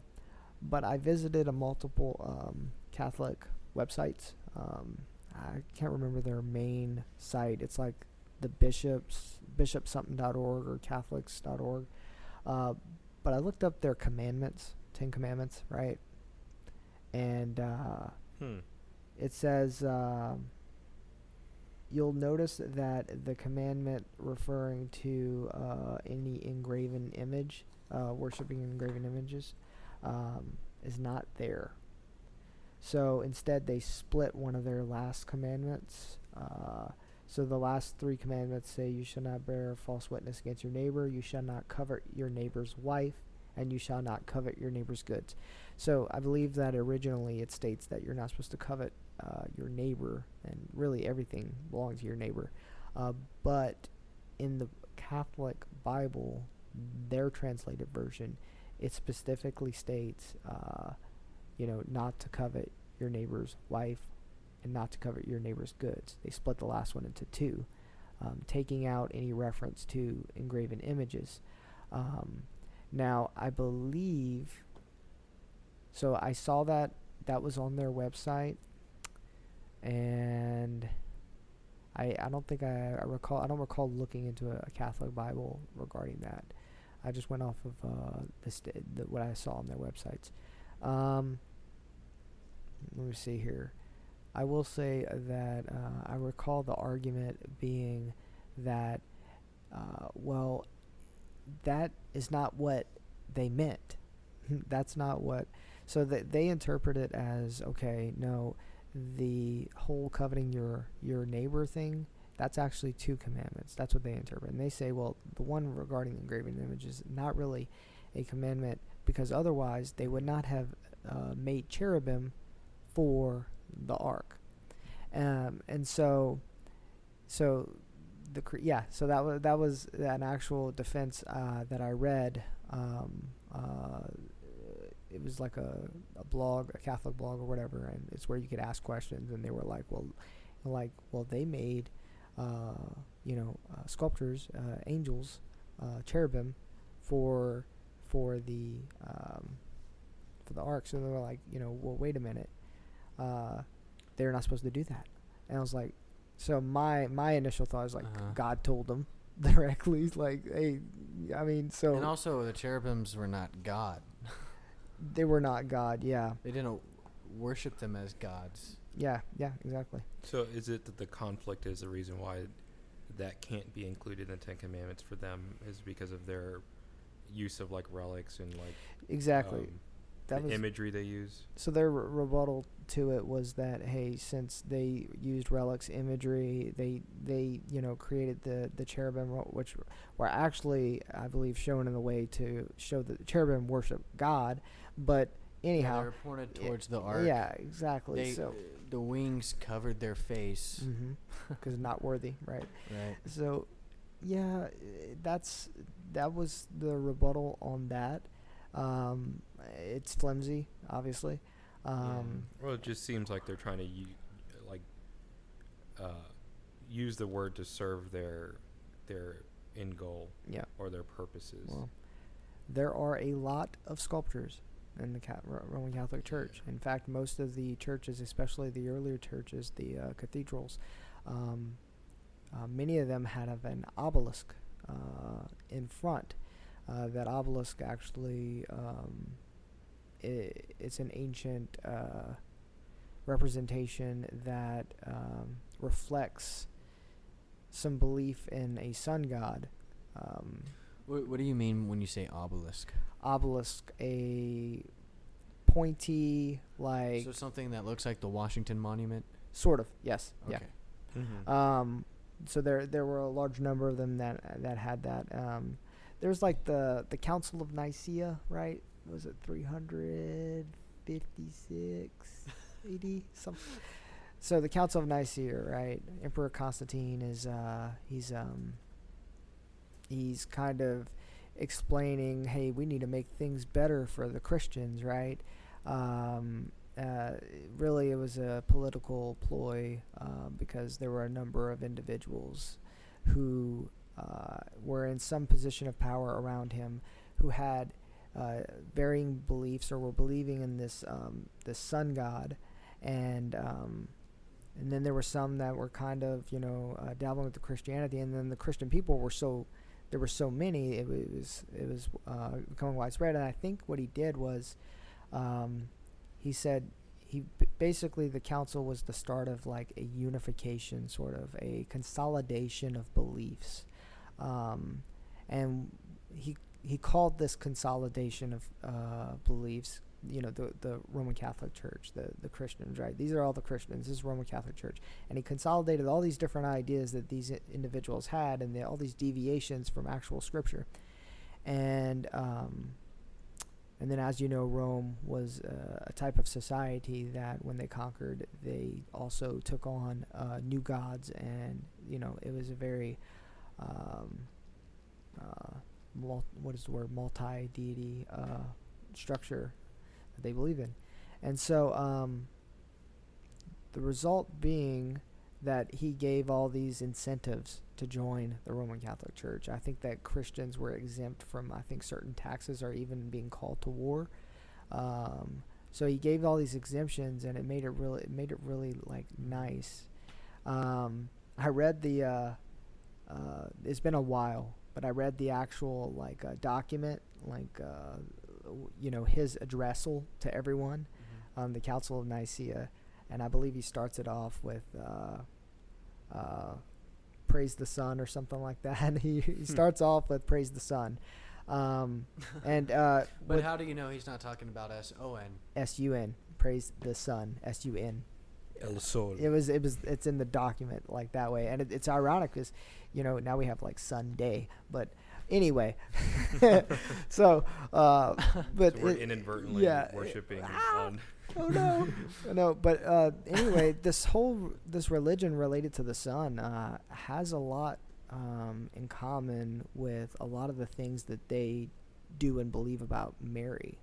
I believe the god, it was a woman, a mother giving, she was virgin birth and that sort of thing as well. There was a lot of parallels.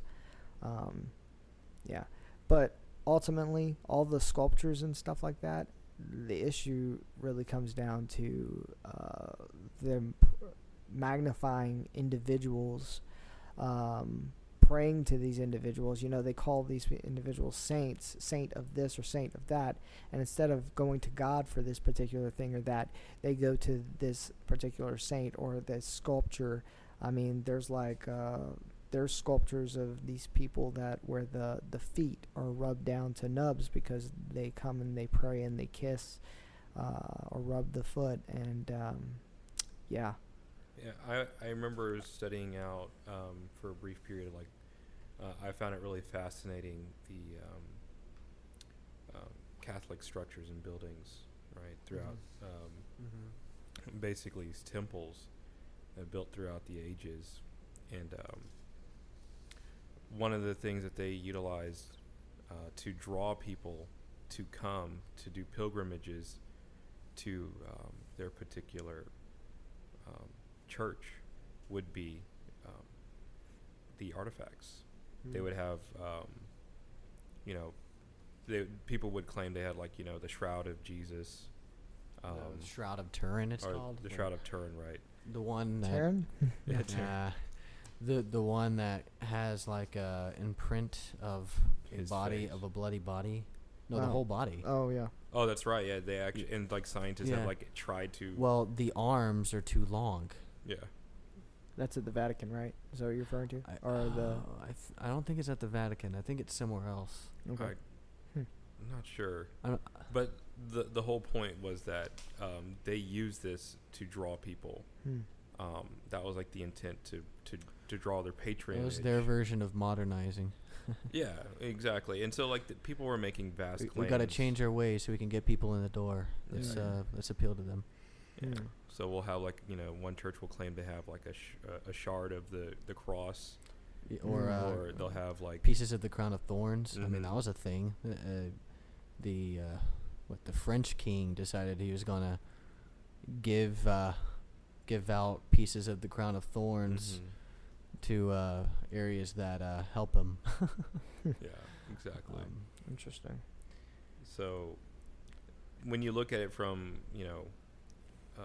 from modern day looking back, it's almost kind of, you can see the motivation as to what they were trying to accomplish, and not so much like a spiritual thing, but they were really just trying to draw people to fund their the works that they were doing, because otherwise you'd have these churches that were just built in, like, what is it called, not parsonage, but like, what do you when you're belong to a Catholic church, you're not like a patron to the church, or what's the terminology I'm looking for? So yeah, you're like a member, yeah, I realize what you're. I can't think of the word either. Can anybody out there think of the word we're looking for? Yeah. A member of the church. Yeah, exactly. Yeah, well, okay. essentially, that's what I'm getting at. They try to draw that membership with these claims. Yep. So and I might have missed it in the beginning, but What's like, up? why did you go over all this stuff?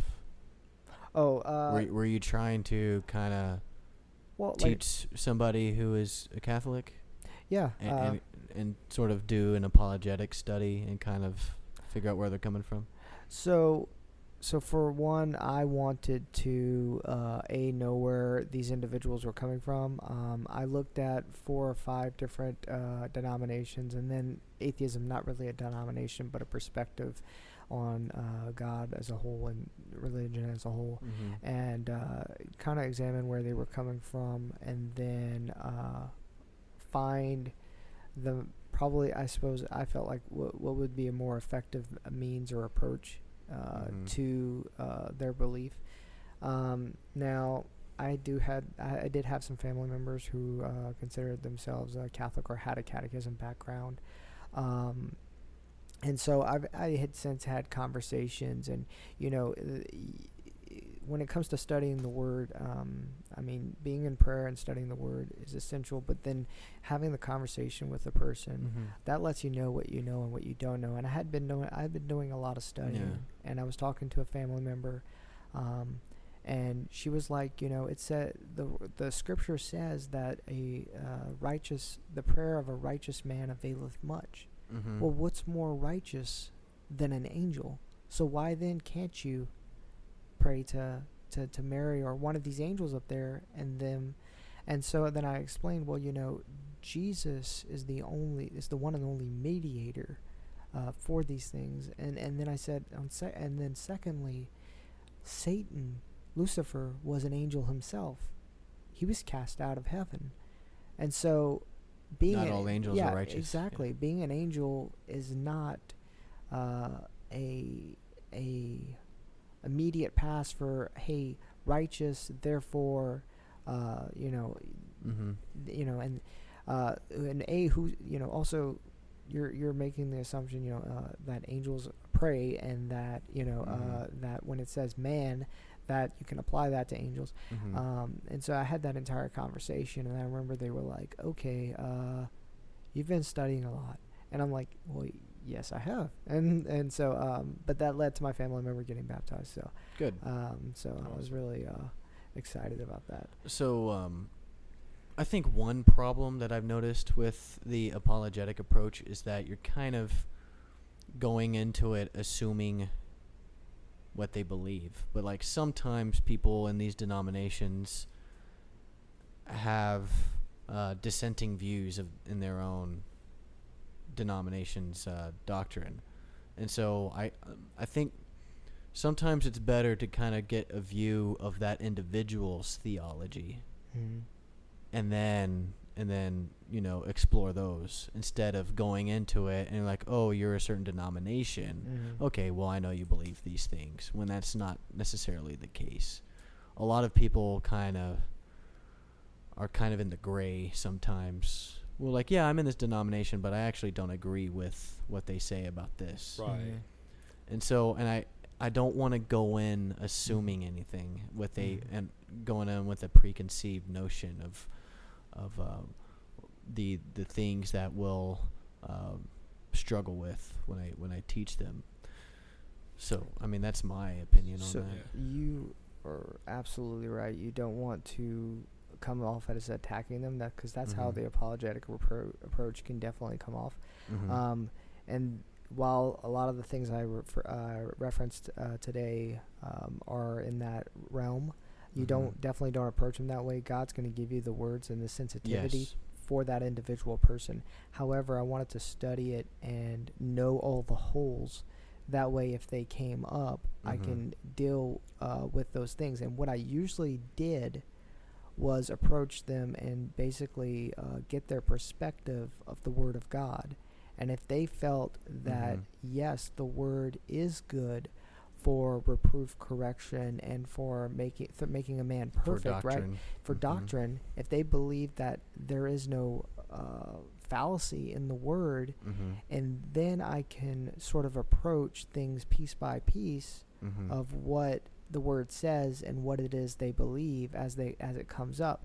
And so with them making the concurring and saying, hey, yeah, you're right, the Word is infallible, the Word says what it says and it means it, and then as they start saying, well, wait a minute, that's not in the Word, actually that completely contrary to the Word, like my family member was saying, hey, Mary, who should be more lifted up than, aside from Jesus, lifted up than Mary? She birthed Jesus, God. And so that was like the argument, right? But Jesus himself, his disciples came and they said, hey, outside is Mary and your brothers. He said, who is my mother? Who is my mother and my brothers? I tell you, the one who does the will of my Father. And so I think a woman screams out in the crowd and says to Jesus, blessed is the woman at whom's okay, that's a weird thing to say on here. Who that gave fed birth that to you? that fed you as a baby. Oh, okay. Yeah. And so that Okay. you suckled or whatever. Okay. And then he says no. He says, on the contrary, blessed is the one who does the will of my Father. And so, kind of right in those two instances, listen, yes, she gave birth to me, yes, but keep your focus on the will of my Father. It's that elevation there. So anyway, yeah.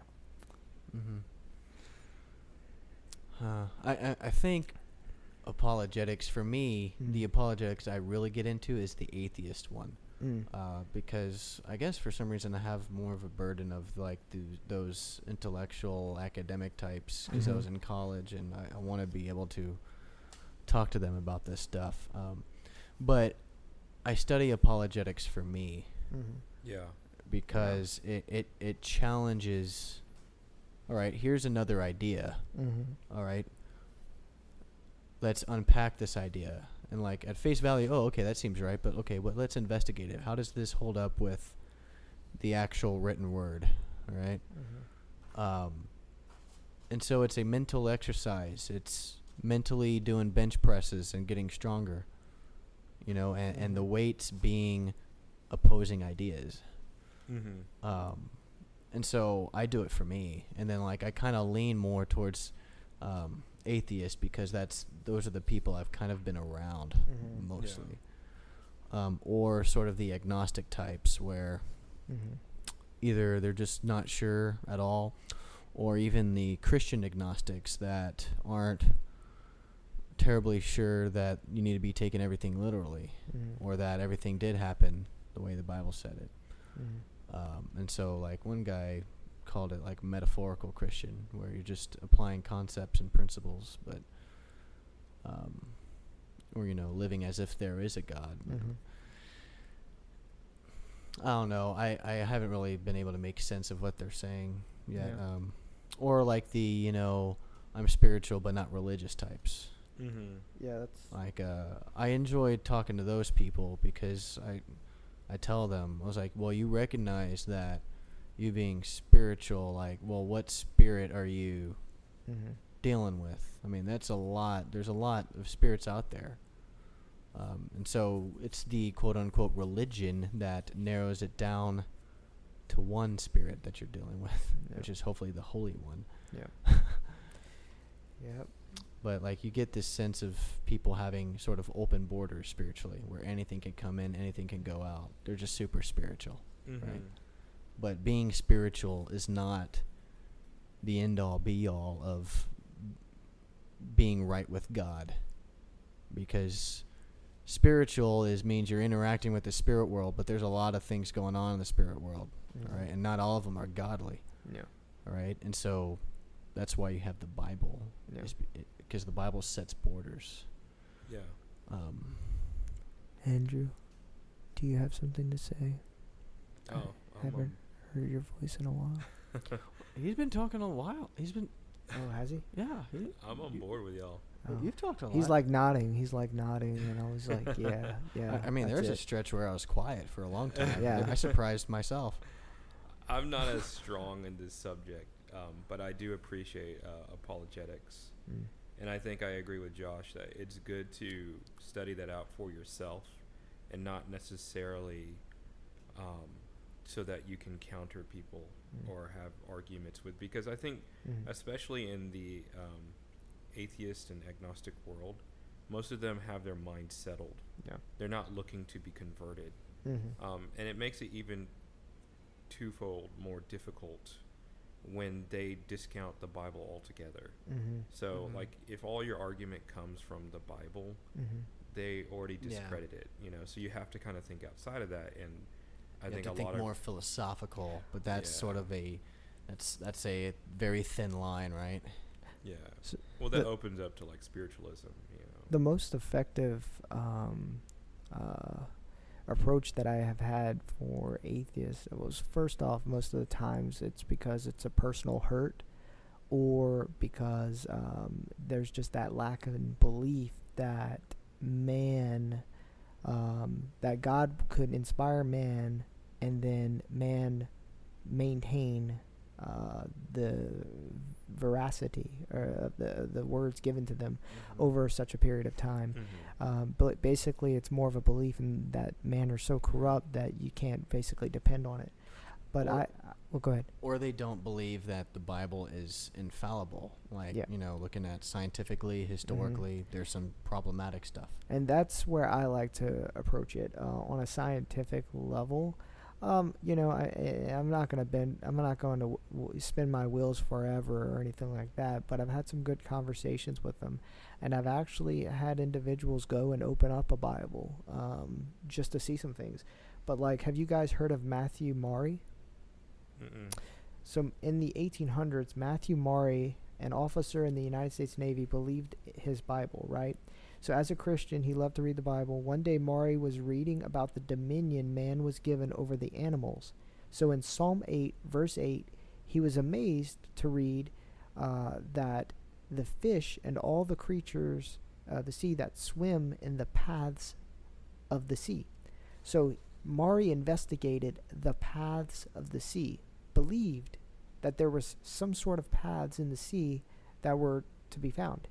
And he is the individual who discovered the oceanic currents. There's also the stars, right? The Word of God refers to the stars as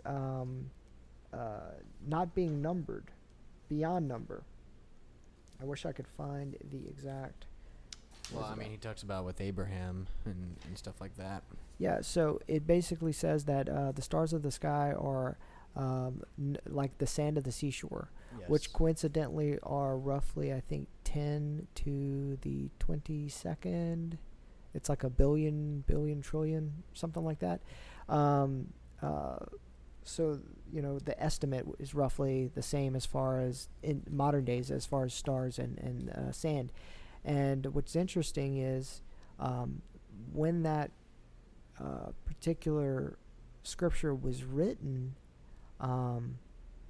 700 years or so later, the common belief was that there was like either 1,000 or 10,000 stars in the sky. That they could be numbered. Yes, that they could be numbered, and so it was a belief for a long time that there were 1,000. Then it was like 1,200ish, and then there was like 10,000, and now we're to the point, 10 to the 22nd power. We believe that's the estimate, and so that was well ahead of its time. And then the bottom of the ocean, right? It refers to the Bible refers to Jonah, right? He's sinking into the sea, and he goes between the mountains at the bottom of the sea. Well, at that time there was no way to determine that sort of terrain at the bottom of the sea, and oceanography hasn't really struck up until the 19th century. So until modern times, people thought the ocean floor was sandy like the desert and saucer-shaped. This was even true in pre-1900 with pre-1900 geologists. But in the 1900s, oceanographers found the sea had many deep valleys or canyons. I believe it. I said it mountains. He swallowed up by the mountains, but I believe it says he slipped into like a valley at the bottom of the sea. The deepest canyons were called trenches, Mariana Trench, right? Mm-hmm. These are discoveries only lately. So again, let me play devil's advocate here. What's that? That's cool about the Mariana Trenches and stuff like that, but we're also dealing with a man who is living inside of a fish. Okay. So, like, I mean, if that was me, and I'm a skeptic, and you're telling me I'm stuck on that. You know what I mean? Got you. Well, can a man live in the belly of a fish? I don't know that. I mean, the fish has to be pretty big. Okay. I mean, there's got to be oxygen. There's got to be water. I mean, it would be just seawater. There's got to be some sort of fresh water. So how many days was Jonah in the whale? I think It wasn't that long, right? I'm not sure exactly how many days, but 3. how does the yeah, it was 3 now. All right, well then he doesn't need food and water. So then how does the cavernous, like the insides of a well work? I know wells go up for oxygen once every however many days or whatever it is, and when they blow out of their blowhole or whatever, I mean, what is happening there? Are they? I think the digestive tract probably connects to some air source. But keep going. I don't want to like get bogged down with regardless, Jonah in a way. I would expect that, okay, God. The point of the things I am pointing out, right, is that many of the statements in the Bible, whether it be that the blood is the life of the body, right? We know in modern days that we study blood to see what's wrong, but even up until, George Washington, he was leeched. He was leeched. He was bled to death over a sickness. It was believed even up to that point that by doctors that contaminants or bad stuff in the air got into the bloodstream, and you needed to bleed yourself to get the bad stuff out, right? Well, even back then, the blood is referred to as, the lifeblood. It is the life of the body, and we're finding out all these things about red it. humor. That's what they called it back in the day, back in the Galen days. I don't think there's anything funny about that. What? No, I was red humor. I was like, okay. All right. No, there's the 4 humors, and that's what a lot of people believed until actually, shockingly recently, like maybe 19th century. But. There's lepers, putting lepers outside the city, quarantining. They did that back then.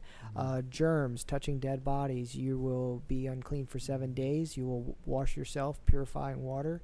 And then we know that up until you actually probably know the story better than I, but there was a doctor who the mortality rate for women was about 18%, and it was because the doctors were working with corpses, and then they were going to the next room and delivering babies. And then one guy decided, you know what, let me wash my hands.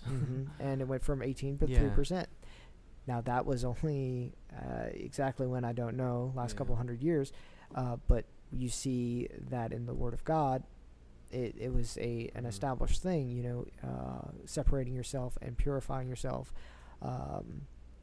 That's very interesting too. Like the fact that they didn't eat shellfish or pork. I mean, shellfish is a common food allergy. Pork is, back then, you couldn't process anything. Probably there was probably a lot of contaminants, especially the pigs were eating, nasty stuff.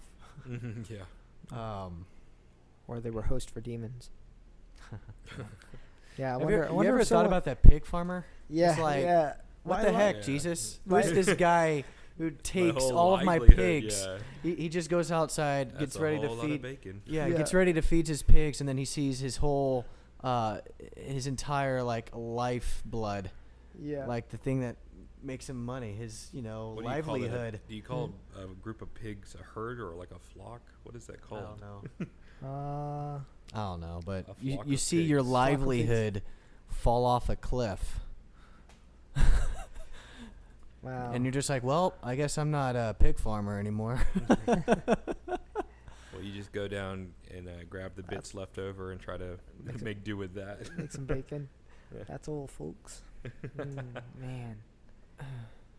But yeah, that's pretty interesting. Yeah. Well. Good stuff. Good stuff.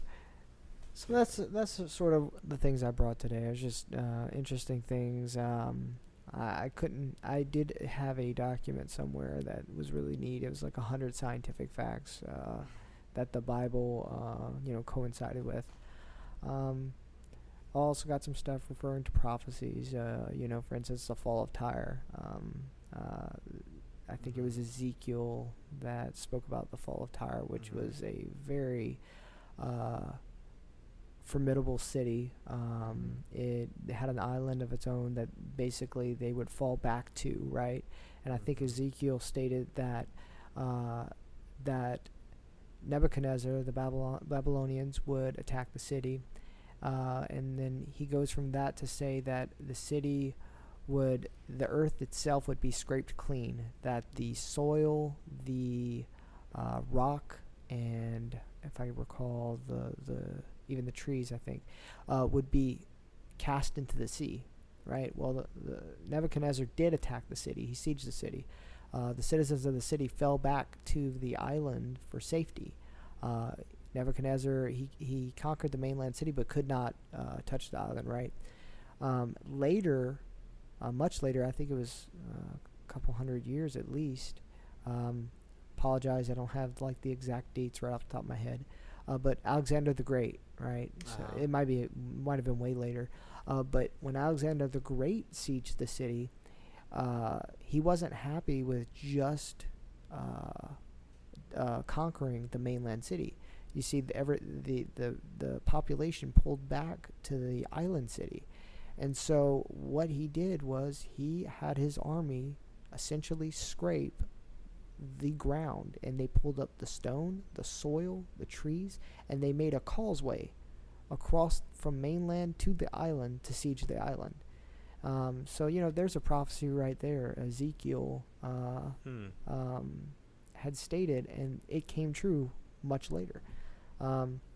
There's lots of those in the Bible. It's just really cool stuff. How often it's not it's proven it's accurate, it's true. So it's cool. Yeah. One of the things, the way I view the Bible, and I guess, so these are a lot of new things I've learned. So thank you for illuminating my mind. This is definitely a learning episode. Oh yeah. But the way I see the Bible is, we often, a lot of people, especially apologists, want to see the Bible as like a definitive textbook to counter every argument made against it. But what it really is, it's a collection of 66 books, right, written from various authors, different time periods, and they all remain consistent in the message. There's no, not conflict, but there's nothing that counteracts one another. It's all cohesive. But it not being a science textbook, it's interesting to note that it never counters scientific law, as you had shown us and demonstrated that even when history was wrong about how science was, the Bible never contradicted how science operates, and it never contradicts like the archaeological record of, like, it never created fantasy cities or non-existent cities. Like, they all existed, and there's other historical records. So it may not be all these transition song. Transition song. Transition song. Transition song. All right now. Transition song. Transition song. Transition song. And now we go back to what we were already doing. Okay, we're recording. All right. Well, so what happened is we finally reached capacity on Andrew's computer, like storage or something. Can the tech guy explain this, please? Because I can't. Yeah, we just exceeded our storage here. So while we were recording, it just stopped because it had no more space to write. So he used a really big word. Yeah. The last word was really big. Yeah, big words. And those big words were too much for the hard drive to handle. Couldn't fit. Yeah, so I think we've officially, we've talked too much for the computer. It's like, where do you want to put all this, dude? All right, anyways, so do you think you can complete the thought that you were talking about? Was that the last one talking? Yeah. Yes. You're talking about how what were you talking about? No, he Oh, was yeah, I know mentioning where- textbooks. Yeah. Yes. Yeah, how you treat the Bible. Okay, Yes. yeah. Because I think everybody would prefer, or, whenever they try to argue apologetics, they want the Bible to be like a robust textbook, And that's not its intent. We have to recognize that the Bible's intent was not to be this end-all to every argument, but it was intended to preach a message of salvation and restoring relationship with man and God. So whenever we come to topics of science and history where people try to find contradictions and counter it, we have to first recognize that the Bible wasn't designed to counter arguments, but then two, when it does come in contact with scientific fact and historical record, it doesn't ever contradict, you know. And so we can rest safely in knowing that the Bible is true, is divinely inspired, you know, because that would definitely pose some issues if, you know, the Bible did make an assertion that contradicts something we know today, and we know that's not to be the case. So that was the only point I wanted to to kind of piggyback off your point. I use 2 Timothy 3:16 as what I use my Bible for, kind of thing, right? All scripture is given by inspiration of God. All right, that's what it is, and is profitable for doctrine. Okay, use it for doctrine. I use it for reproof, which means conviction, and evidence, or a proof that by which a thing is proved or tested. Conviction. Okay, I use it for conviction, for correction. All right, which means straightening up. That's an interesting definition. For instruction in righteousness. And so that's an interesting phrase, instruction in righteousness. If you are going to use the Bible as a textbook, it should be for righteousness, not on how to, not on, although Mr. Mari, the ancestor of the guy who determines who the father is, y'all didn't catch that, but yeah, you got it. Okay. Mari. But the guy who made the currents, I mean, that's not what the Bible was for. I don't get that from Scripture. Yeah. It's just so interesting, though. It is interesting. What I love is so like there's this whole narrative about like we have to shield people from like evolution and the arguments present there, right? And like so anything that even alludes to evolution, like nature programming and like anything remotely science, like we have this weird connotation against, you know, traditional Bible Belt Christians that like we have an opposition to science. So the argument is always framed as Christians are anti-science and then science is like on the side of logic.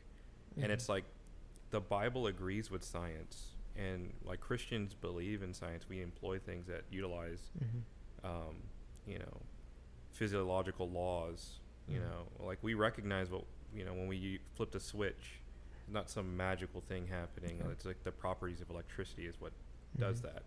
So I kind of like dislike that framing, and I think we just need to recognize as Christians that, you know, when it comes to science, that God is the author of science, and that what science really is the exploration or the investigation of how God's law operates. Yeah. When He spoke it in creation, and so that's why I stress with the kids, you know, like not to be afraid of science, but to recognize that God authored it. And so when you see like when you talked about the marinara trench. Marinara, yeah. Yeah. I'd like to visit that trench. Yes, there's a spaghetti squid. Yeah, some man. mozzarella sticks. Yeah. Yeah. But you know, when you think of things like that, when it was previously unrecognized by scientists in history, like I find that so fascinating, that because God spoke that before we were even aware of its existence. So like all these animals that we're discovering in the deepest parts of the oceans, like God spoke that before centuries of humans were even aware of its existence, much less could even study it. That's how vastly powerful and creative and intelligent our God is. And that's not an argument against, well, did God account for, you know, the anglerfish and the coelacanth? And it's like, He did. Yeah. We are just now discovering it. Yeah. But He spoke that at the beginning of creation. So I think it's a beautiful thing to study those things out, but then recognizing that it's not an argument against Christianity, but it's an argument for the awesomeness of God. I absolutely concur. And science, it's you're right. It's not the enemy. So with science, what needs to be of concern and what needs to be watched carefully and don't let it derail you is theories. Yes. Because there's much of science is a system of theories developed by individuals, and some of those theories, evolution, has a lot of smoke and mirrors to it. It really, it makes some assumptions, and then it results in a theory, a speculation that can't exactly be verified. They'll use some. I think it's so funny when they're like, "Oh, we found the missing link," right? They found like a skeleton, and it's got a oddly shaped head, and so they're like, "This could be the missing link because it has a oddly shaped head." Well, there are birth defects that result in an elongated skull that could actually be what they're looking at. Like, there are cases today of children with misshapen skulls, and then they're using a case of, hey, we found the skeleton, it's a misshapen skull, and this could be the missing link between ape and man. And I just think that is so funny. And being able to identify the correlation between the Bible and science is so cool. Dinosaurs are so crazy to think about, right? And people are like, well, did Adam and Eve ride dinosaurs, right? well, the Word of God, I believe it's when the Lord is speaking to, I think it's in Job, but God refers to the behemoth, and he says, the behemoth, its head can pierce snares, its tail, its thigh bones are, I forgot the exact term, but they are massive, right? Incredibly strong thigh bones, and its tail is like a cedar tree. A cedar tree is pretty big. That's a pretty big tail. When you take the explanations, it gives more details about the behemoth. Yeah. But when you take all of those details and kind of put them together, the picture you kind of get is something akin to like a brontosaurus. A long neck, its head can even pierce snares, its tail is like a cedar tree. I don't recall whether the behemoth shakes the earth, but it's huge, right? And then the Lord states, who created the behemoth and who could bring a sword to him. In other words, referring to the extinction of said creature. So while he was able to create, he also was someone of such power that he could bring extinction to even such a gigantic and enormous and powerful creation. And so really cool things. And as far as the apologetic conversation, pursuit of knowledge and knowing more about the word and knowing these correlations and all this cool stuff, it's cool, it's great, but you should not stop at a pursuit of knowledge. We're supposed to add knowledge, as Bishop's been teaching lately, but if your goal is to pursue this knowledge in order to attack people or whatever the case, that's the apologetics videos and stuff you see today, they are very divisive. They cause division, really. Attack people, cause division. We really should be. It's cool stuff to know. It's cool to build up your faith and to build yourself up as well. But you need to approach really every conversation prayerfully and sensitively. I wanted to quote a scripture here that came to mind. 1 Peter 3:15 says, "But sanctify the Lord God in your hearts, and always be ready to give a defense to everyone who asks you a reason for the hope that is in you." That is a large reason as to my diving into a lot of this stuff. So, yeah. And I think that's so great. I think we need more of that, and I think it is telling of your personal relationship with God, Mm-hmm. because there's a hunger to want to know more Mm-hmm. and to be sure of your faith. So I think that's a strong trait in people whenever they are not satisfied Mm-hmm. at a certain level, but they're always hungry to learn more, Mm-hmm. to investigate more. And it takes a confidence in the Word of God to test those boundaries, because there's a lot of other denominations and groups that would probably shy away and try to discourage you from investigating those boundaries. But ultimately, what I believe is that as you just research and study it out, it always Mm-hmm. leads you back to God. Yeah. It makes us who we are. It really does. You guys heard what I'm going through, right? Yes. I'm gonna make it real brief, right? But Yeah, you don't have to go into detail, man. no, I want to, because this is an awesome opportunity that Taryn and I are dealing with. It really is. She's prayed, so she's prayed before that, hey, I believe it was Brother Barlow who preached one time and said something about, if no one got sick, then there would never be miracles or any of that. Where would we get our faith or, proof that God is a miracle worker, a prayer answering God? So she has said before and prayed before, hey, if I need to be sick, so that I can be that example, I'm willing to. Granted, it's a little harder, it's not exactly her, it's the baby. But the doctor had told us, hey, the brain is not developing correctly. And so we were monitoring that, and the doctor wanted to do some screening. And you know what? This came to mind halfway through this, and I was like, you know what? I would like to say it now, because I would like it documented. I want this proof. So they said that they did some screening, and they said the abnormal brain combined with the placenta having all these cysts in it, combined with the size of the baby, combined with the screening, I believe it's called a panorama type of screening they did, your daughter has triploidy.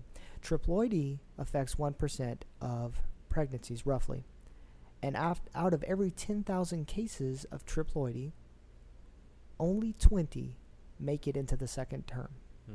All the rest are miscarriages in the first term.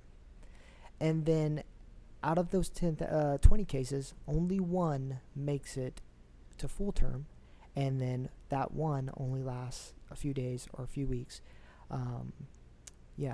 So that is what they told us.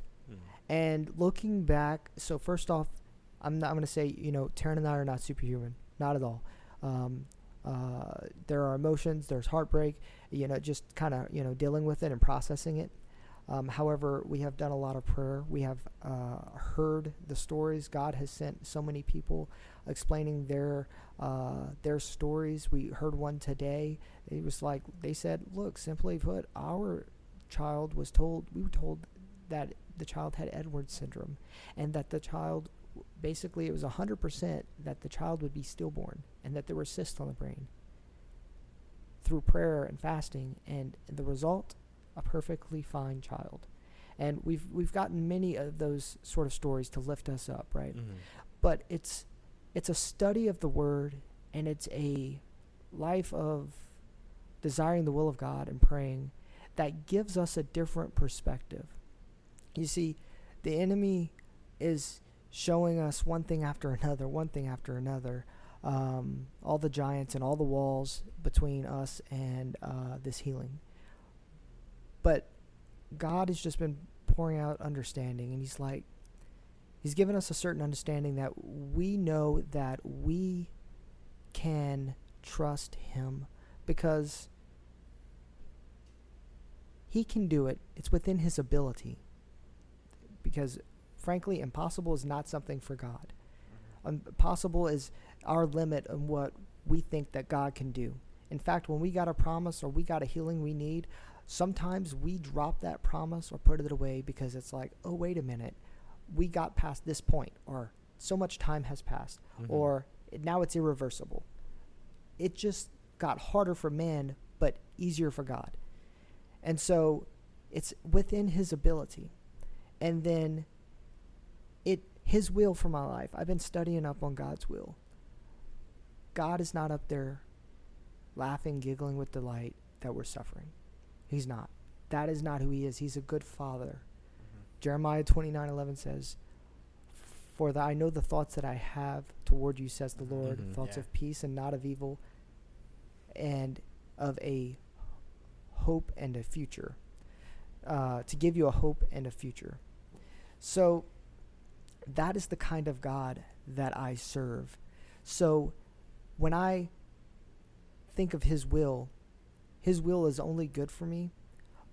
But if he doesn't do this, it is not because it was his desire not to do it, but because there is a greater purpose. I don't know what I'm going to face tomorrow or next year. He knows all the needs that I have. He knows my heart. He knows the future. And so I don't know the strength of character that will be required of me tomorrow to make it to the kingdom of heaven. And so if he doesn't do it, we have complete and utter faith that there is a good reason. It's not because he lacks the ability. It's not because there's something wrong with his character, and it's not because his word is not true. I can depend on all those things, and I can rest assuredly on all those things. And so right now we're praying, and we are believing and stating emphatically that it is his will, desire to heal hope, and that he will heal hope. I'm super excited because there is no way out of this, because the first thing that happens when a problem or a storm blows our way, or we're at the edge and we're like considering the promise ahead of us, it makes me think of Moses. Hey, let's send some spies in and go ahead and take a look. Let's see what's ahead of us. Let's check it out. Were there any walls? What was it like? What were their defenses? What is ahead of us? So, I mean, hey, naturally what we did, we started looking up triploidy. And the natural man wants to look up and say, well, what are the chances that this is okay on its own? We're looking for a glimmer of hope, a piece of evidence to say, hey, you know what? There is a bit of wiggle room for God to do something. But I come to prayer, in prayer and stuff, I come to figure out, hey, you know what? That thought process kind of undermines my faith, right? Faith is the substance of things hoped for, the evidence of things not seen. So why do I immediately go out and dig for evidence to try and explain how it is God's going to do what he's going to do? I am glad that there is no other way, and that the doctors are so sure about this, because that's just going to make the testimony and the wonderful working of God all that much greater. And you know what he's doing? God's doing stuff everywhere. Taryn's got a cousin who got hit in the head, and he had, I think, 2 children and 1 child on the way. So a wife, 2 children, and she was pregnant. And he was hit in the head. They told him, his family in the hospital, say goodbye to him. He's not going to make it through the night. Prayer. I think yesterday he went home. He fully, when I say hit in the head, it was hit in the head like with some, I think, a massive pipe. We're talking like offshore type stuff, and yeah, it didn't seem like he was gonna make it. And he went home. They lined his driveway. He's walking. They said first they said he was gonna die. Then it was like, oh, he's not gonna walk and talk. And just on and on. And you know, I think it's incredible what God is doing. His mom was healed of cancer 2 years ago. She's been in remission since prayer. God is doing things, and I believe, just as the tongue and the interpretation said today, he's pouring out his glory, and he's ready to, we are in the last days, he's ready to fill the world with his glory. And you know, this is the evidence of people who love God, who have a relationship with God, who are sure of that, and they're standing on that rock. I think it's a testimony either way it goes. Either God does something miraculous and that cannot be argued, or God, we don't know yet, but he has a greater purpose, and he's doing something that we can scarcely, assess the magnitude of. And when he does it, there is going to, whether it's revival or whatever the case is, he's going to do something, and what the testimony is going to be, our perspective, our ability to cope and to be able to deal with the storm is going to be supernatural, because the peace of God. Did we just run out of more? No, we're good. No. Keep going. And the last statement I'm going to make is, I've had people saying, when you emphatically say that it's the will of God to, heal your child or to do something miraculous or impossible, caring people like to say stuff like, be careful, they're worried about you being in denial or even a state of delusion. Especially, I've been talking about it at work, and they're kind of like, I can see them nodding their head, and they're like, oh yeah, there's a look of concern on their face because they know the situation, but I know that they don't really believe in God, and so they're just kind of like, yeah, God's gonna heal this impossible situation. Well, I could let that bring me down. I could let that affect me. However, this statement recently came to my mind. I wrote it down. But I refuse to concede to a world where unwavering faith in God's ability, his word, and his character is considered delusional. Plainly, my reality as a Christian is completely different than the reality of the world. So they say be realistic. I am being realistic. I obviously live in a different world. So wow.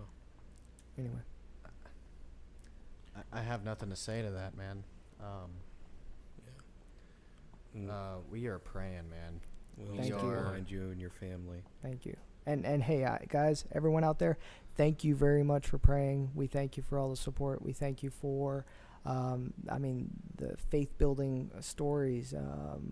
I don't know how many times I've heard of reports that were just regarding children and pregnancy that were just awful. And God completely intervened. And I know other people are going through things, and I say all this, I'm not perfect. I don't think anyone's perfect. All we can do is pursue perfection, pursue righteousness, pursue God. And in the eyes of God, nothing is irreversible, whether it's I think our walk or the storm we're in. And just everyone stay strong and trust God. Yes, sir. And we are believing with you, Thank brother. you. And Thank I invite all of our listeners hearing this story that to pray along with us as a family for baby Hope. Thank you. And we are believing with you. And so beautifully said. And I know this would be first for some of us listening, hearing this story, but I hope that you're moved by this, and that this would be something that we can look back on and as a building to our faith. So I invite everyone to pray along with us for the situation. So yeah, absolutely. Thank you. I guess this is a good place to end it, man. Okay. Thanks for coming. Thanks for being a part. Yes, thank you for having me. I kept my ginger jokes to a minimum. Yes, I am very proud. I even spared everyone out there my conductor joke. it takes 5 to 10 minutes, so you probably would have listened and at the end of it turned off the podcast. So you're welcome. And thank you. Now everyone's curiosity. Yeah. Everybody's curious now. Yeah. Thank you, Andrew, Josh, for inviting me. I enjoyed it. Let me know if you want me back. Yeah. Oh yeah, for sure, man. Oh, man. Anyway. I learned quite a bit on this one, so thank you so much. You definitely raised the bar, my friend. Well, maybe next time we could have we can maybe have something planned to talk about because we kind of just winged it today. Well, you're the one that brought stuff. You totally planned that. Well, I brought the stuff because I was like, well, if we're sitting there like twiddling our thumbs, I can bring something out. Like something in here should be interesting. So, okay. It was all interesting, man. I really enjoyed it. We probably need to have you back on just like each of the individual things that we talked about. Those could each be their own episode. Yeah. So Okay. awesome. Cool. Very cool. I mean, excellent. Thank you for coming on the show again. Yes, sir. Thank you. God bless. All right. God bless.